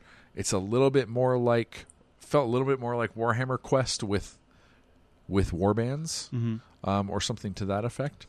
But I certainly felt the need to develop more maps, kind of somewhat of a map campaign system to go along with Skirmish, where you gave players the ability to adventure into different spaces and have passably random scenarios come up, or random environments come up, and then less of a because the other thing that's interesting with AOS versus Necromunda or other things is that there's not a ton of equipment or variation that you can put to these models. They don't have like the choice between a rifle and a pistol and a sword and a whatever. Like they have what they have. But what was interesting to me was what the warband could add or subtract. Who you could attract and who you could leave behind, and that sort of thing. And so the warband kind of became the character for me. Which admittedly is in that Skirmish book. Like that was their advancement mechanism. Adding bodies is adding renown. You would spend the renown for bodies. Yep. And I took that. What I tried to do is just take that a little bit further in terms of like the more your renown, the broader you could pick from your allegiance. So you had to start kind of within your faction until you had enough renown to kind of break out of your faction. Like your reputation had to go beyond the people who looked like you and talked like you, in order to attract somebody who was a little bit different, for them to trust you. There was something to the more renowned, the wider around the map that your story had been told or talked about in the bars and stuff, the more you could access it or travel through it without kind of having negatives or monsters jump out at you or that sort of thing. So there's a little bit of something for me that was in the renown of like reputation, but also like trying to find a way to build a campaign system that gave you a sense of choice, or like not just choice, but choice given some contexts other than what's my best next model I should pick. Right. Well, and what you're talking about really like just makes me think back to Mordheim, right? Because Mordheim allowed you to upgrade your weapons. Mordheim allowed you to buy new followers. Like Mordheim also had this really cool mechanic that we have yet to see which allowed you to buy hired guns, right? Like you could buy famous figures, you could buy special characters, basically. Yep. So you could bring them with you to the warband for the next battle, or the next 3 or next 4 or whatever. Yeah. But what was really awesome about Mordheim and was missing from Skirmish was just that Mordheim had specifically designed models that were made for the game. I mean, if you bought the base game, you just got some free people sprues from the Empire, and it wasn't all that interesting. But then they came out with all of these new sculpts. So they did Sisters of Sigmar, and they did the Carnival of Chaos, and they did all these amazing new sculpts and new background, and they really created and fleshed out an entire city, which is something that we didn't really have as much of in Warhammer, because you didn't really fight in the cities. Like Storm of Chaos brought some of that, right? Warhammer Fantasy role-playing brought in some of that, but it was a completely different way of exploring it. Yeah. And one of the other things that I think is important to mention here is that there was a release of Warhammer Skirmish that was much, much more prior to 2017. And there was a small booklet released as well. And it wasn't released in White Dwarf. It wasn't released as its own property. It was released through an online magazine called The Black Gobbo that was on the GW site. So before we had Warhammer Community, this was what Warhammer Community was. Before we had Duncan and Peachy, you had the Warhammer Skirmish scenarios. So the way that they were set up was it would be 2 specific forces, right? It would be 5 elf spearmen and 1 elf captain versus a hippogriff, and you're trying to steal an egg from a hippogriff nest. That's a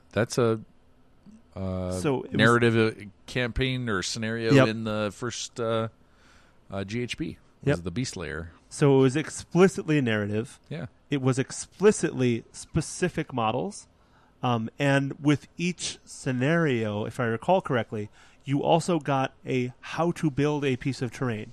Right? So for the hippogriff, it was how to build a nest. Then you had another scenario where you're trying to bridge a gap, so how to build a ladder so the beastmen can cross the gap. And there were all these different scenarios, and they were all presented on this Black Gobbo webzine that they had done.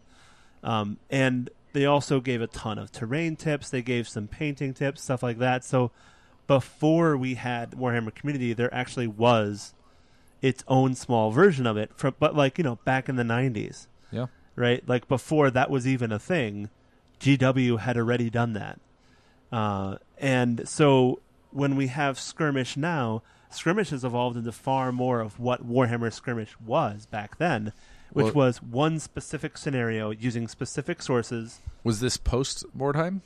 This was around the same time as Mordheim. I don't remember if it was post or pre, but it was around the same time. But it was independent of it. You wouldn't be exploring Mordheim.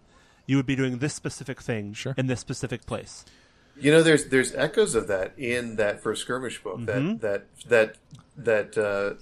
Battle Plan number 6 is all about going into a building and fighting on its on the kind of the doorway of the building. Yeah, like that. There's that. The more you can get that architecture on your tabletop to match what the Battle Plan author kind of has and tries to sketch out as best they can, like the more successful you're going to be. And the ritual from the initial. I mean, there's a couple of scenarios that came out in the initial AOS release and stuff that kind of give you some things to like.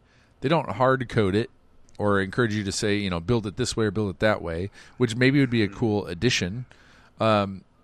But one of the things that I do like about, whereas Mordheim gives you, and Necromunda gives you these kind of unique warbands, which is really cool. Again, we talked about getting immersive.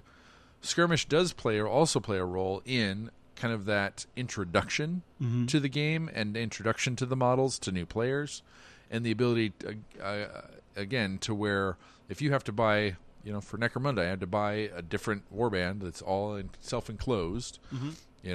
I'm not exploring the rest of the 40K range, but it also is a place where Games Workshop is able to explore new models in small amounts, right? In the same way that we want to explore things that we wouldn't build into a whole army, they get to explore things that they don't build into a whole army. But that's also kind of one of the things that Skirmish does, and I feel like is the limitation, is Skirmish as a rule set is there to allow you to use your big models or kind of tiptoe in, put your toe into a different army than what you would build, maybe in hopes that you build it out into a bigger army later down the road. But it doesn't fit all of the narrative needs that something like a Mordheim or Necromunda does. Yeah, it's really been in this kind of pamphlet publishing mode.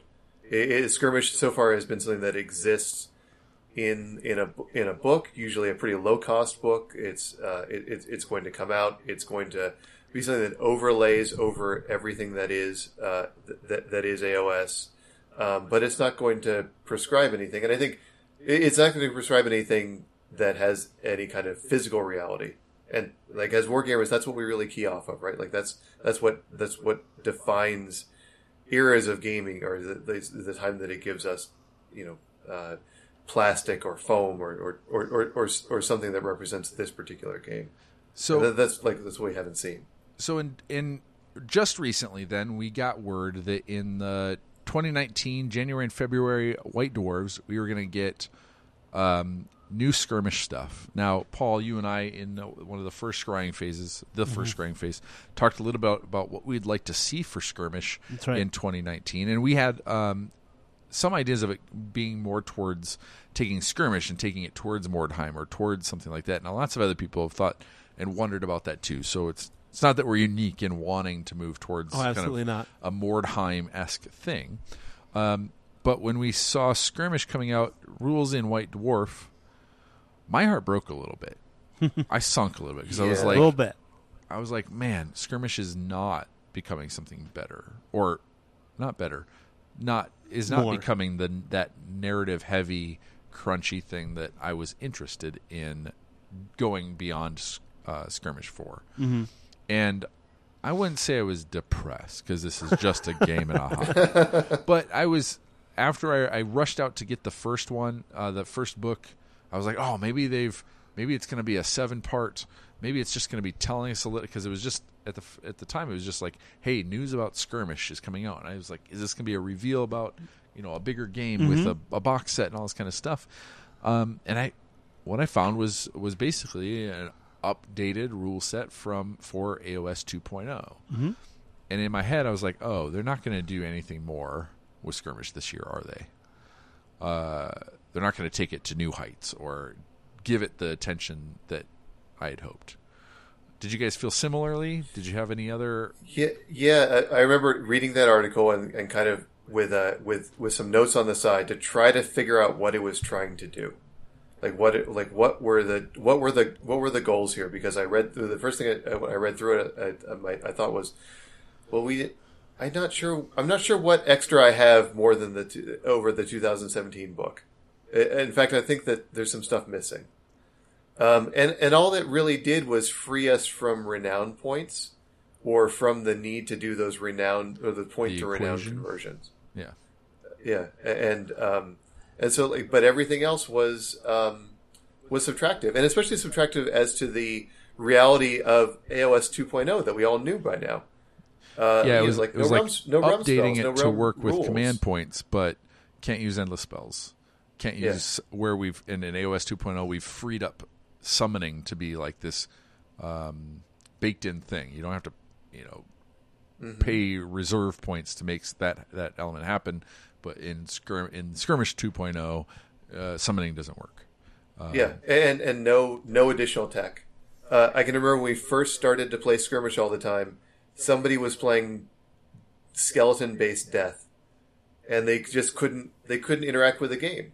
Like this is an army that works when you have big unit sizes, but that wasn't something. It was something that it clearly had a fix, but nobody was interested in providing it. And you could still say that in the White Dwarf in 2019, nobody was interested in providing fixes for these things that weren't going to work at the Skirmish level. Yeah. But we're still iconic parts of the game.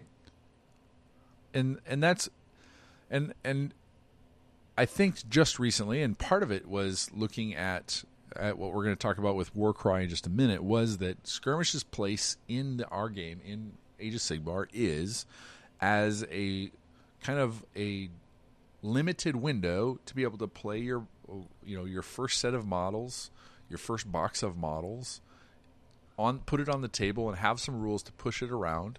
And I do think also in our narrative events, the ability to scale our games up and down for some flavor. It gives us that. It doesn't give us it's not. I don't see it as itself being necessarily the standalone that Mordheim or these other games are, but it does serve a role of giving us rules to play, to add variety, add scale, and add, take our hero and make them important. So in that regard, I do think that Skirmish has a place. It just wasn't where I thought it was going to be initially. And that takes us to what our announcement then was over not Nova, LVO in beginning of February. Is that right? Yeah. And that was the release or the reveal of a new game that's going to be coming out for Age of Sigmar, set in the Mortal Realms, specifically in the All Points, another place between all the 8 realms. points. The what? It's still under it's the 8 points. It's still under Archeon's control. It's more like 4.5 points at this point, right? Because he's only. What's the point? What's the point? In the 8 points, and it is from the creators of Underworld, or the design team, I guess, of Underworld and of Kill Team, which we know in 40K has sold like gangbusters, has been a huge success in gaming groups, and is something that I think the AOS communities looked on with envy. And it seems like we're getting something like that. Yeah, like that's the core of disappointment about the White Dwarf articles, right? Because we all looked at Kill Team and said, like, this is what we need. Like, give us this. Yeah. Sell us. We want to buy our old models again in a slightly different box with some new cards.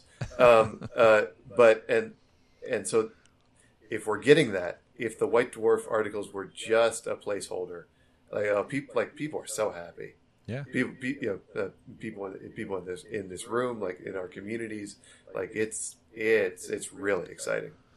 So with Skirmish set off to the side, let's keep and give it its place as a useful tool, as a nice way to introduce small model games, introduce somebody to the rules in a kind of controlled environment. Set that off to the side and say, we've got something new, and it's maybe like Kill Team, maybe like Underworlds.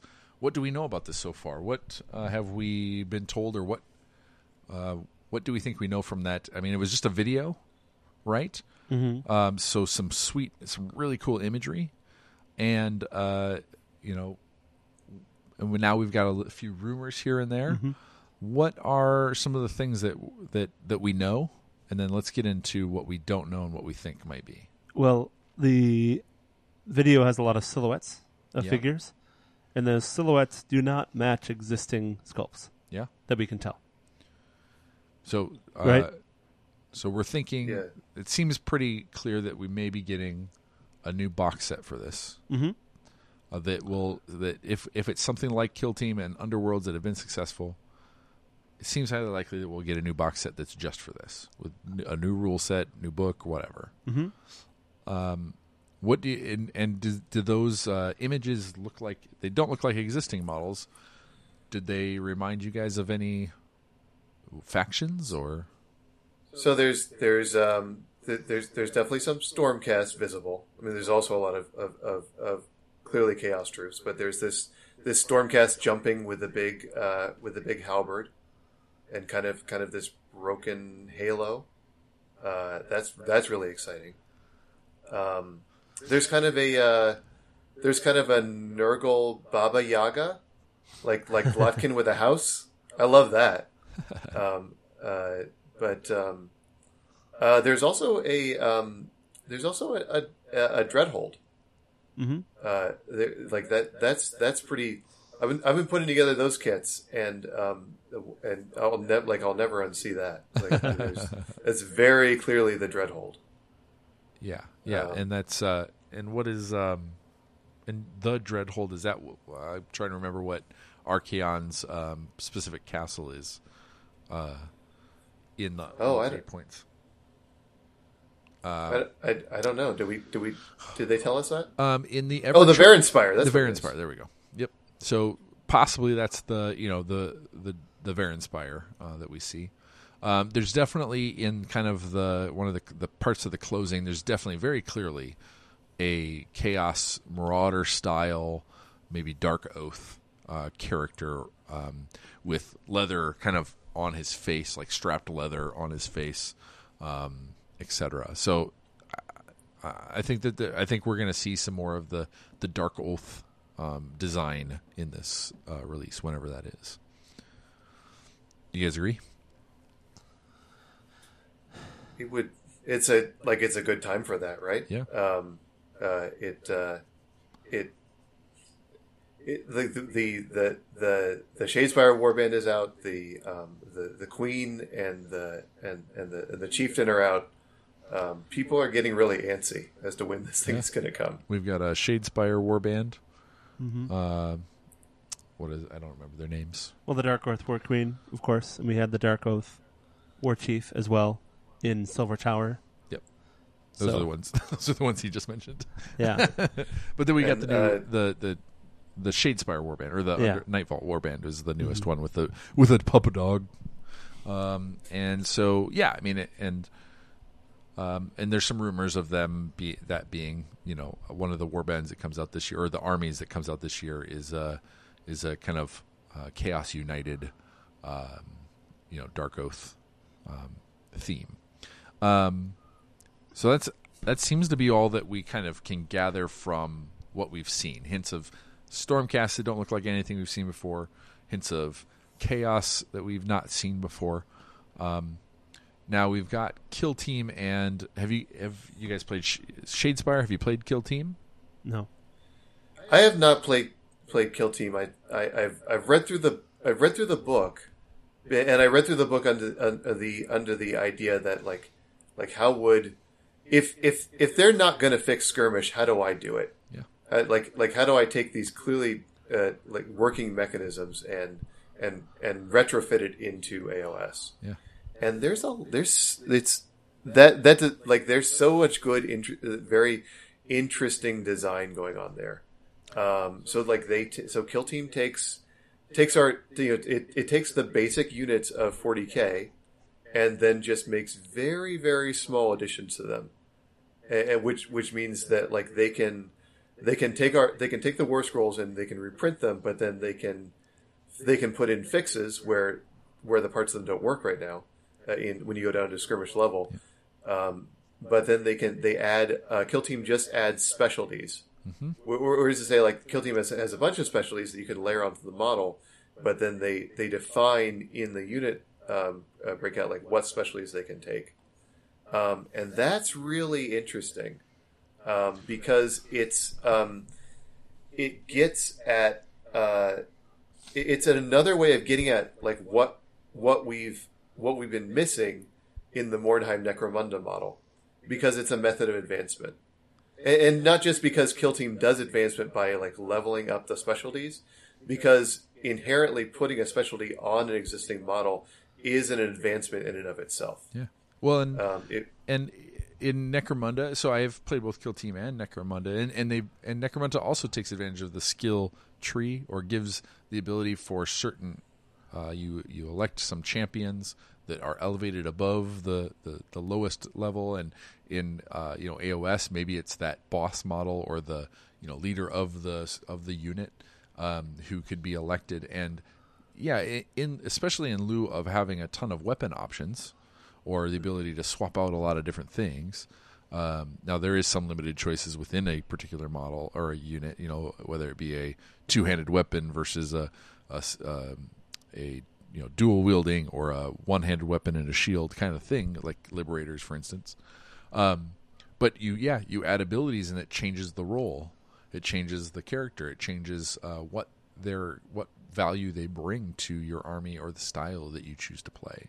And that very quickly starts developing your narrative and story and what you are trying to replicate on the table. And so, yeah, I think I think that it's very likely that we will see additional abilities that select models can bring, or that can earn, for sure. Yeah, and like that is so exciting because those can really get themed to AOS. We can get navigators, and we can get treasure hunters. We can get all the different parts. We can get pirates. We can get like everything that shows up as supporting characters in Nick Horth novels. Yeah. We can now use the mechanical template to apply to our playing pieces, and all these things have in the Kill Team implementation have been kind of faction agnostic, which really gives us so much playing room, right? Because like we're going to find out like what it looks like when you are a skeleton quartermaster. And how that will differ from being a Dwarden quartermaster. There's a lot of narrative grist there that I think is going to be really fun to play with. Now, I will say, I think Kill Team has these set of specialists, but I don't think they're unique to any one faction. So the orc specialist tree the orc uses the same generic tree for each of those. Yeah. But that doesn't mean that's what would happen in AOS Skirmish. Because there's less customization in weapons and loadout and that sort of stuff, there could definitely be room to kind of push the detail a little bit further into, like you said, what does a dwarf quartermaster get to do versus, the elvish quartermaster. And I would say Necromunda gives us a little bit of those ideas too, in that the points cost for things are a little bit different per gang, right? Some gangs have unlock certain kinds of equipment starting off that others don't.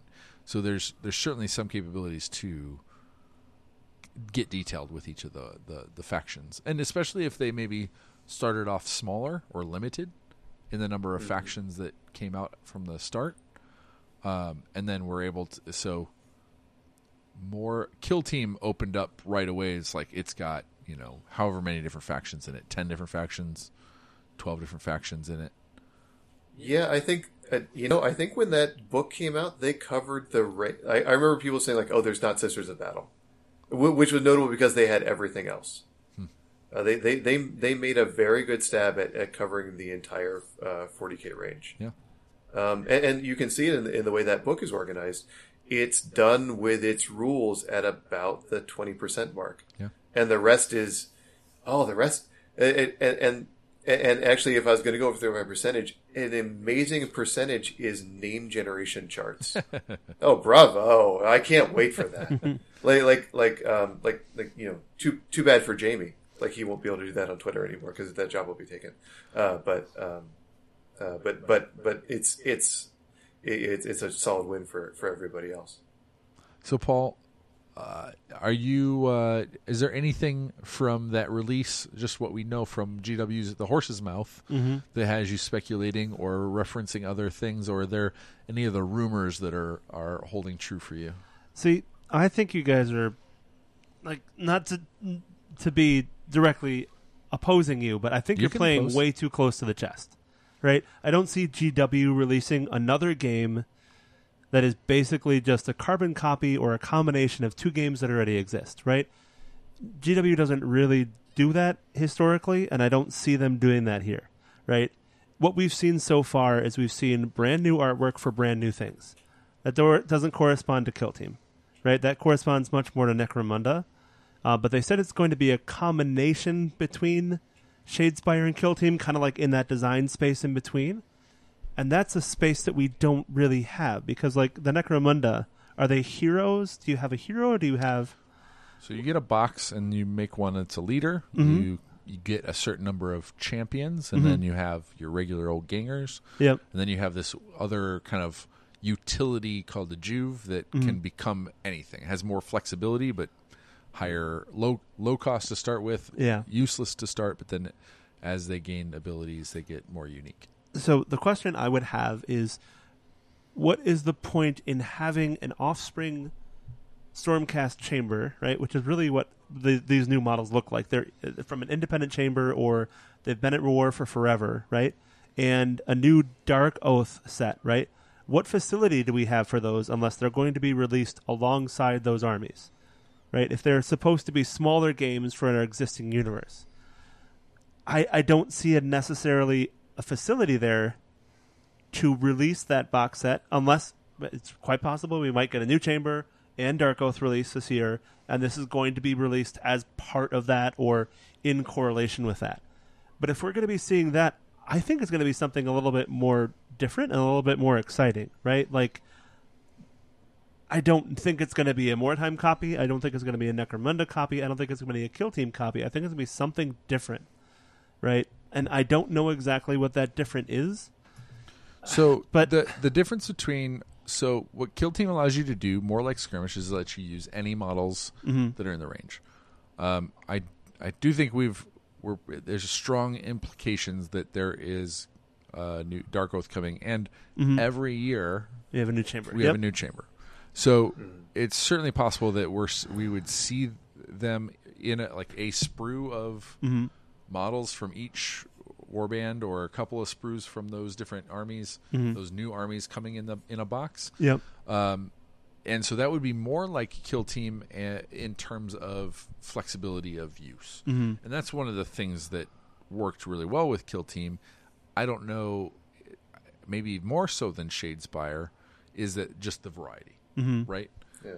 But what they do is you can pick from any faction that you have, but then they shrink it down to it's these particular models. You can't use every model in 40K the way you can use, or and I wouldn't foresee you being able to use any model in. And that was an interesting thing in terms of Skirmish. When Skirmish came out in the White Dwarf, they were like, yes, of course, you can even use Nagash in Skirmish. So there's this little bit of I feel like a release valve of like, if you want to use any model in AOS for small games, Skirmish is that. Yeah. Yeah, Warcry is going to be tighter. I definitely see Warcry being tighter, right? So I don't... I'm just having a hard time envisioning a new product that is so closely aligned with a product that's in a range that they already produce. Well, right? And, and the same thing with the rules. But Age of Sigmar and 40K are that, right? They're analogs of each other. They're using similar rule sets. They're using similar language. They're using similar design elements.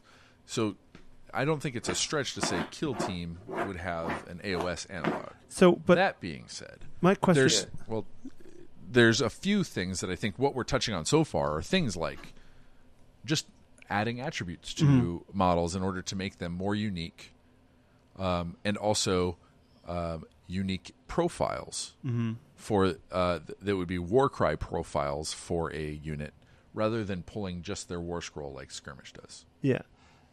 But my question is, what does AOS bring to the table that can make this game unique? Right? Because what we're talking about is just literally throwing around mechanics. We're not talking anything about the background. We're not talking anything about the narrative. What is it that makes a game set in AOS to be independent and more interesting? So what makes Scrying Phase interesting is saying a thing. I know, but so that's, take a stand on a thing, not against a thing. That's where I'm grasping, because I'm trying to figure out, one of the things that we have already is we have this combat arena, right, with Shadespire, right, which Varanspire seems like it would fit very well with the combat arena system. But we already have Shadespire as a combat arena system. Do you remember... excuse me. Do you remember, is it Goretide? Yep.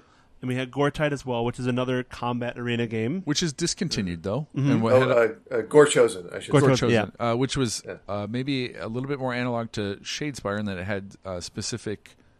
or Underworlds had specific tiles you moved around in. Mm-hmm. Perhaps this is a arena style game. Mm-hmm. I know that there's a couple others like that in the market that are kind of like you have a few different kind of a bench of warriors, and then you put them into arena and pitch them against each other. And so maybe it's something like that for the amusement of Archaon.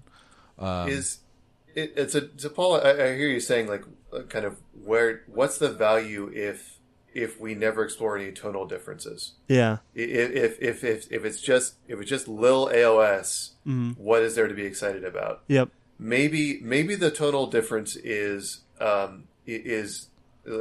put ourselves in the lens of the Stormcast. Mm-hmm. Maybe the tonal difference is Stormcast behind enemy lines, fighting guerrilla warfare, Mm-hmm. like completely disadvantaged for the first time within the main story of AOS. Mm-hmm. We just say like, how do you what does it look like when you start to set a game entirely within 8 points? Mm-hmm. And like what would that Stormcast force look like? Yeah. It has absolutely, which is this thing that comes up a lot when we do narrative events, is we take forces and we cut them apart from their normal support structure, Mm-hmm. which for Stormcast is really, really meaningful. Yep. Because it immediately means that death means death. Mm-hmm. Maybe that's like the theme. Is that especially for this box? Is that these are Stormcast mortals. Mm-hmm. These are Stormcast definite lifespan that are experiencing something that's not normally part of what this faction has. Mm-hmm. Because it's one of the things that is in the background that we haven't explored fully, is that we know what's going to be in the Varanspire, and that's a very interesting point to like what makes this interesting, what makes this. So the Varanspire, if I recall correctly from our, I think Davey and I covered the Everchosen Battle Tome, Mm-hmm. is that it has elements of all of the gods. Mm-hmm. And so you turn a corner and you are, in a corn fighting pit. You turn another corner and it's, a Slaanesh, pleasure chamber. It has the ability to give you a lot of different play experiences or environments. That'd be cool. And it could be something where it gives you rules. I mean, we've got realm rules, right? Mm-hmm. For AOS 2.0 from Malign Sorcery. What if it gave you, Chaos Realm rules? Well, that'd be fun. So you get some Nurgle, the Realm of Nurgle rules, and you get some Realm of Khorne rules, you get some Realm of Slaanesh rules, etc. And you're playing in those spaces. And it could still be arena. I could see there still being kind of more of an arena feel. Because here's another element, though. Terrain. Oh. They've seen some success is selling terrain in Kill Team. Mm-hmm. And creating and it's not where they first launched modular terrain in Shadow War, but what if this is their opportunity to launch terrain? But it also needs to be able to be used in Age of Sigmar. Mm-hmm. You don't want to just buy lots of terrain for one style of game. Yep. So we're in ruins. Or it's more different types of Dreadhold type stuff. Mm-hmm. That is what you would get if you looked at all the art in that video. Yeah, you would get that they were that the thing they were trying to sell is the landscape of chaos, mm-hmm. Of some version of the realm of chaos. Not like the Dreadhold is in one picture, but the rest of it is it could be trying to depict a new chaotic terrain. Mm-hmm. And the only reason why, ultimately, that doesn't get me excited because we kind of already have that. Mm-hmm. We have this big chaos building that I think we kind of know didn't sell very well. I mean, it's cool. It was just so expensive. I don't. Maybe they would go back to that well. I I kind of want the other version, right? I kind of want the Order City. That I want the Cog City that Chaos can run around in and kill everybody in that. But if your story is set in the Varanspire, that's not what that looks like. That is interesting because in Kill Team we have Rogue Trader. Yes, which is kind of a micro setting inside of, and it was kind of the precursor to the arena stuff. And so you could certainly have, Warcry, Temple City, right? And you get a Seraphon, board and some Seraphon terrain pieces or something like that. Now, Rogue Trader didn't have a ton of terrain; it was a board style play, so maybe that's not quite it. But no, that's why because they've done it twice now. They've done it with Rogue Trader and Kill Team Arena. They're boards with black space between the drawn in walls and doors and everything else. So you would do that as within the Varanspire. Like this is your board within the Chaos Fortress. What if we get an AOS Zone Mortalis feel? Like we got tunnels, we get corridors, we get cramped spaces, which is maybe better suited towards a more melee style game. There's a word for that in this genre, Eric, and it is dungeon. We're talking about a dungeon crawl. This is true. So yeah, what if this was, or Labyrinth, or that sort of thing? How cool would it be to get some like actual tunnel terrain, right? Like some actual enclosed spaces, or I mean, we had a house in the video, right? Yeah. What if we had a Realm of Chaos village, right? Like this is where they live, this is where they survive. What if we had a completely different experience of what it means to live in the Age of Sigmar? Ever since from the Gates of Azir through to Warcry and some of the visits to Gur and seeing a lot of barbarian civilizations, I think around the time AOS started, I was building up a rat army, and I was thinking about like palisades and that sort of stuff, like log fortresses and that sort of thing. I would love something like that that's more of like, could be used for chaos, Dark Oath, but also just any barbarian tribe. That would be pretty cool. So what we have seen so far, and it was not at the same reveal because it was at the New York Toy Fair, but we've seen a starter version of Underworlds come out, right? Have you looked into this? So basically, it's the Snapfit Sequitors and the Snapfit Mirmorn Banshees put into a Underworlds box, right, as a 2-player starter game. The interesting thing about that game is it introduces actual like unaligned traps and events, right? So you can actually have weather happen, you can have stuff happen in the game, right? What if this is a version of Skirmish, right, that includes weather effects, that includes like all the magic of the realm, all the magic of the realm of chaos, right, playing into the board itself, right? That would be kind of a really interesting thing.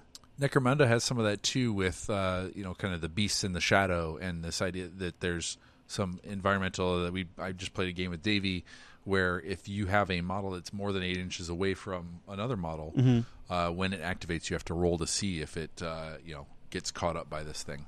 And so there's I could see if we've got that Baba Yaga Nurgle house in the middle, and if you get too close to it or too far away, tentacles come up and grab you or something like that. Yeah.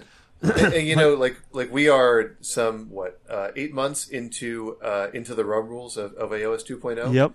I don't know that they've been a sterling success, and I think they go sometimes too close to the founding rule of the Neo movement. If Ming had anything to say about it, which was keep it simple. You're over designing.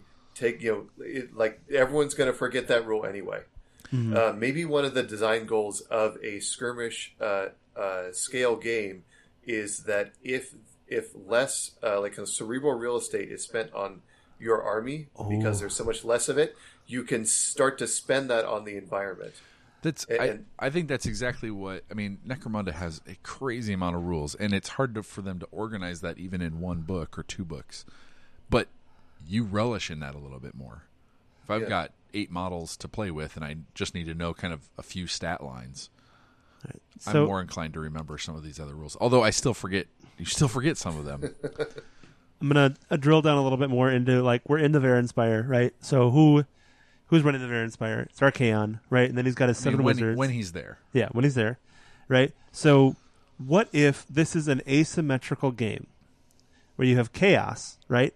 And chaos is fighting for boons, right? They're fighting to become stronger. They're fighting to become better. But everybody else is fighting to stay sane. Right? So you've got these war bands, and they're fighting for a purpose. You're fighting in Varanspire because that's where the fight is. This battle has been going on for how long? Right? So that's an interesting angle of asymmetrical. So what if, because in the video, I think it's Archaon saying you've been called, right? Yep. What if, on one hand, what if it could be from the point of view of we've been seeing order coming into, into the fray and winning or whatever. What if this is from the point of view of chaos, and it's a path to glory kind of theme? Yep. And it's about taking your hero into, becoming a whatchamacallit. What are the champions? Herald? No, of Archaon, the guys on the horses. Oh, Varanspire. Varangard. What if it's about becoming Varangard? That could be cool. And it's chaos centered. Now, to me, I worry about that being something that would throw off. I'm not much of a chaos lover. I don't have a particular god that I'm fond of. Tzeentch maybe more than the others, but I tend to be a good player. Or a destruction, I guess, because they're neutral. Wait a minute. No, I play death. Dang it. I play everybody. I play everything but chaos, really. So you don't like chaos. I don't like chaos. I'm an anti-chaos. So that would maybe turn me off a little bit, but there's an interesting idea of in the books, they do a great job of making chaos minions more easier to empathize with. And so this could be an interesting angle for this game to be chaos mortal centric. It'd be just going to the asymmetrical idea again. So what if you had chaos trying to become Varangard, right? But Order's only mission is to kill them, right? They want to stop them from ascending, or death, or destruction, right? You've got this. I don't know. I think there needs to be something more of a hook, right? Because if you already own Kill Team, if you already own Necromunda, what is going to make you walk out and buy an AOS game for the rules? And I think that's what we're missing in the hook right here, right? Because GW doesn't design something to only be bought by one crowd. They design something to be bought by everybody. Sure. Well, so what you're saying is you want to transition from story to what you're still searching for. What's the mechanic? Yeah. I don't think we're avoiding the mechanic. We're just playing down a different path. Yeah. I think what we've established here is that, one, it could be an arena-style game rather than just two forces roaming around. So that could mean, to me, like Street Fighter, where you'd start with maybe your main combatant, and then they would die, and then you'd bring in your second one, and you'd see if you could get through their bench the slowest, basically, right? Kill the other team's bench before you get through your bench. We've talked a little bit about there is the board style games that are in kind of the arena and Kill Team Rogue Trader that are different than the big Kill Team game that everyone's raving about. So could it be something that's caverns and labyrinths and I would love to see something like we played a labyrinth game using Zone Mortalis and the tiles moved and shifted, having some sort of element where you're just moving and shifting. You're in the Variant Spire, and your landscape's just changing all the time, and models move with it. Walls. It would be great to go back to that, like the aesthetic from the Silver Tower tiles. Yeah. What if it is? But what if this is Silver Tower 2.0? I think they've got that platform, and I mean, I guess I don't know how well that's sold, Silver Tower and then Hammer Hall. So I would say there's nothing in that video that says Silver Tower. Like that would be cool, but I don't think that's what they're trying to tell us. Yeah, I definitely think it is Warband rather than individual model that you're running through. All right, and it's definitely Variant Spire, not Zinch, and it's not Hammer Hall. Although Hammer Hall was different than that, but I mean Hammer Hall was a dungeon, right? I think I like the idea of maybe instead of there being roles like quartermaster or whatever, that based on what you performed in the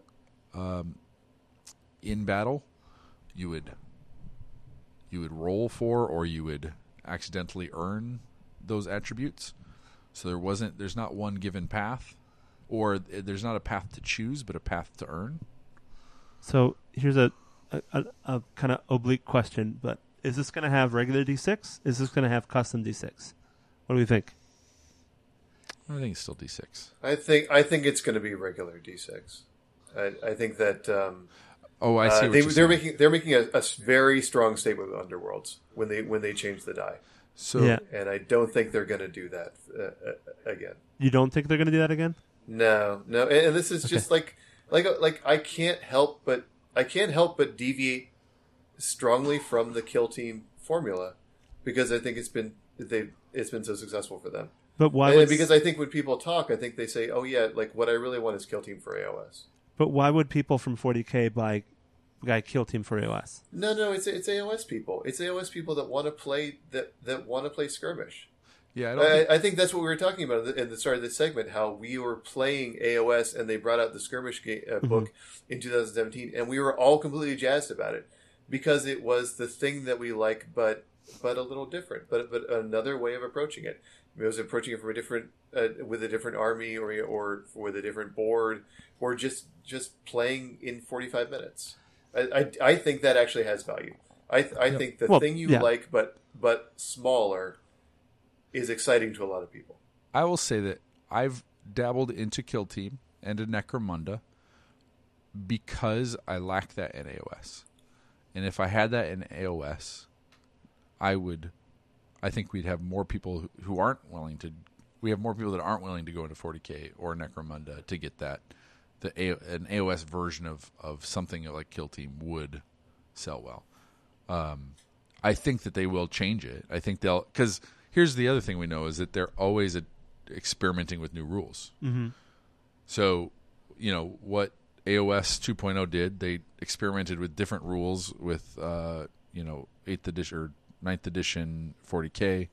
They experimented with rules in some of the Kill Team stuff, and then brought that into Arena. And if we think Gore Chosen was a precursor to Shadespire, if we think all that kind of stuff, like there's a number of times where each iteration is an exploration. Mm-hmm. So I think we'll see something that's unique, but very Kill Team-esque.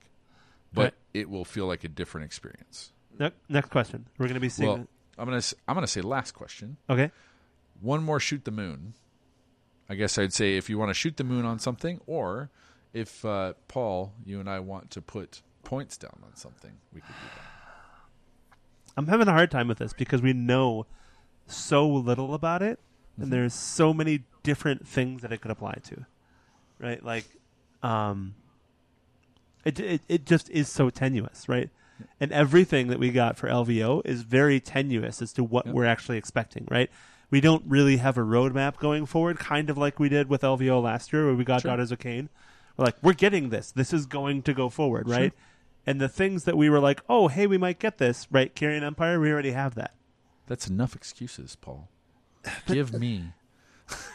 Give me 5 points on something.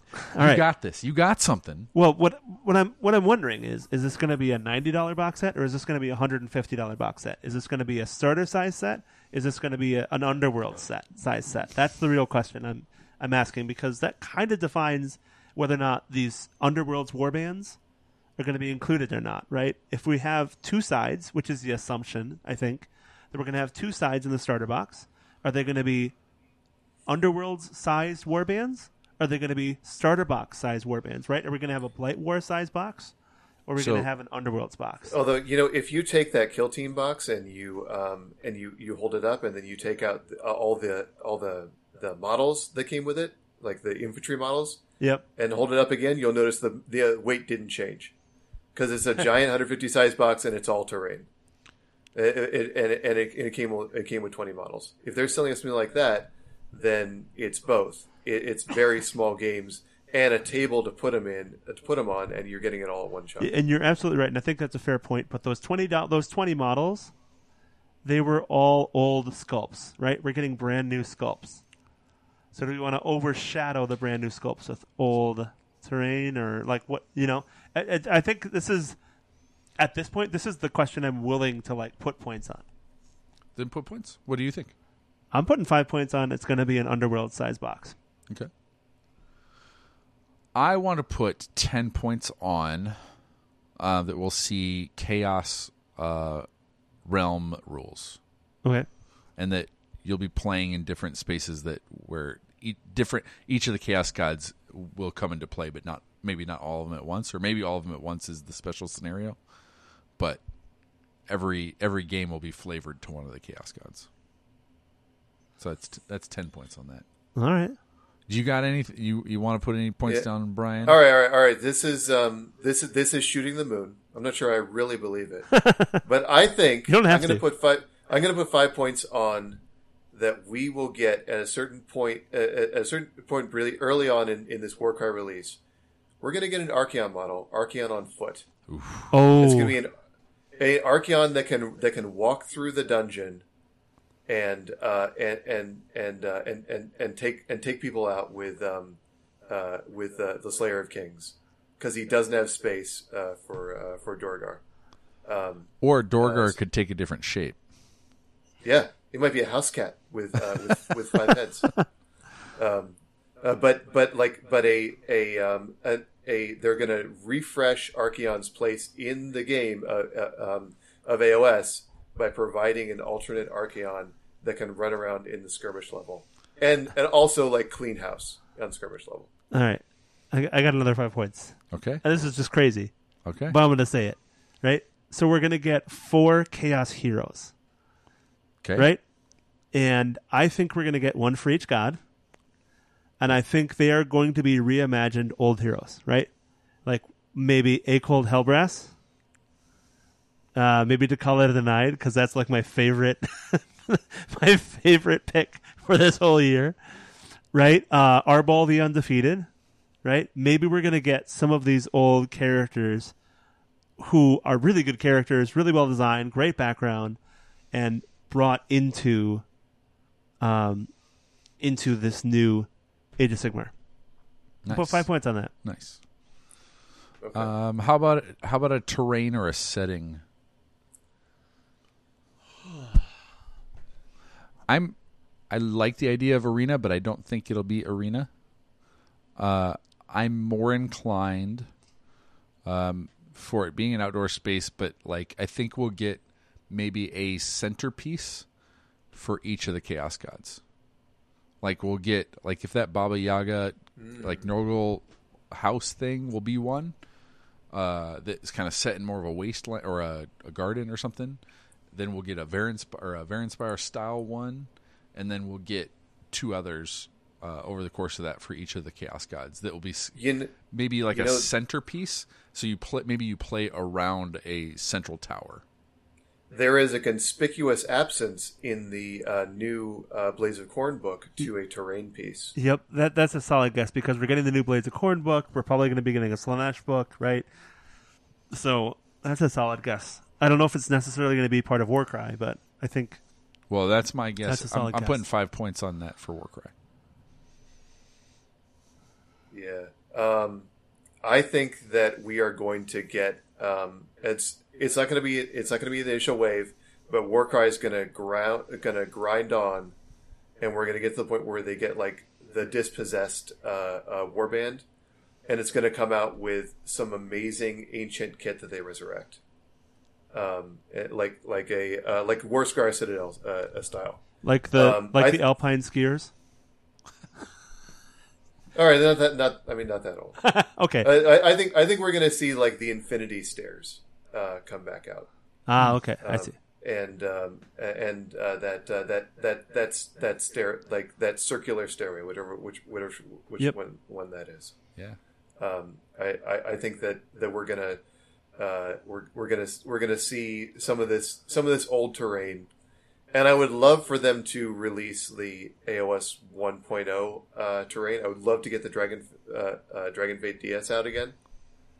I don't know if they can do that, but definitely like the 7th, like the 6th, 7th, 8th edition terrain come back out again.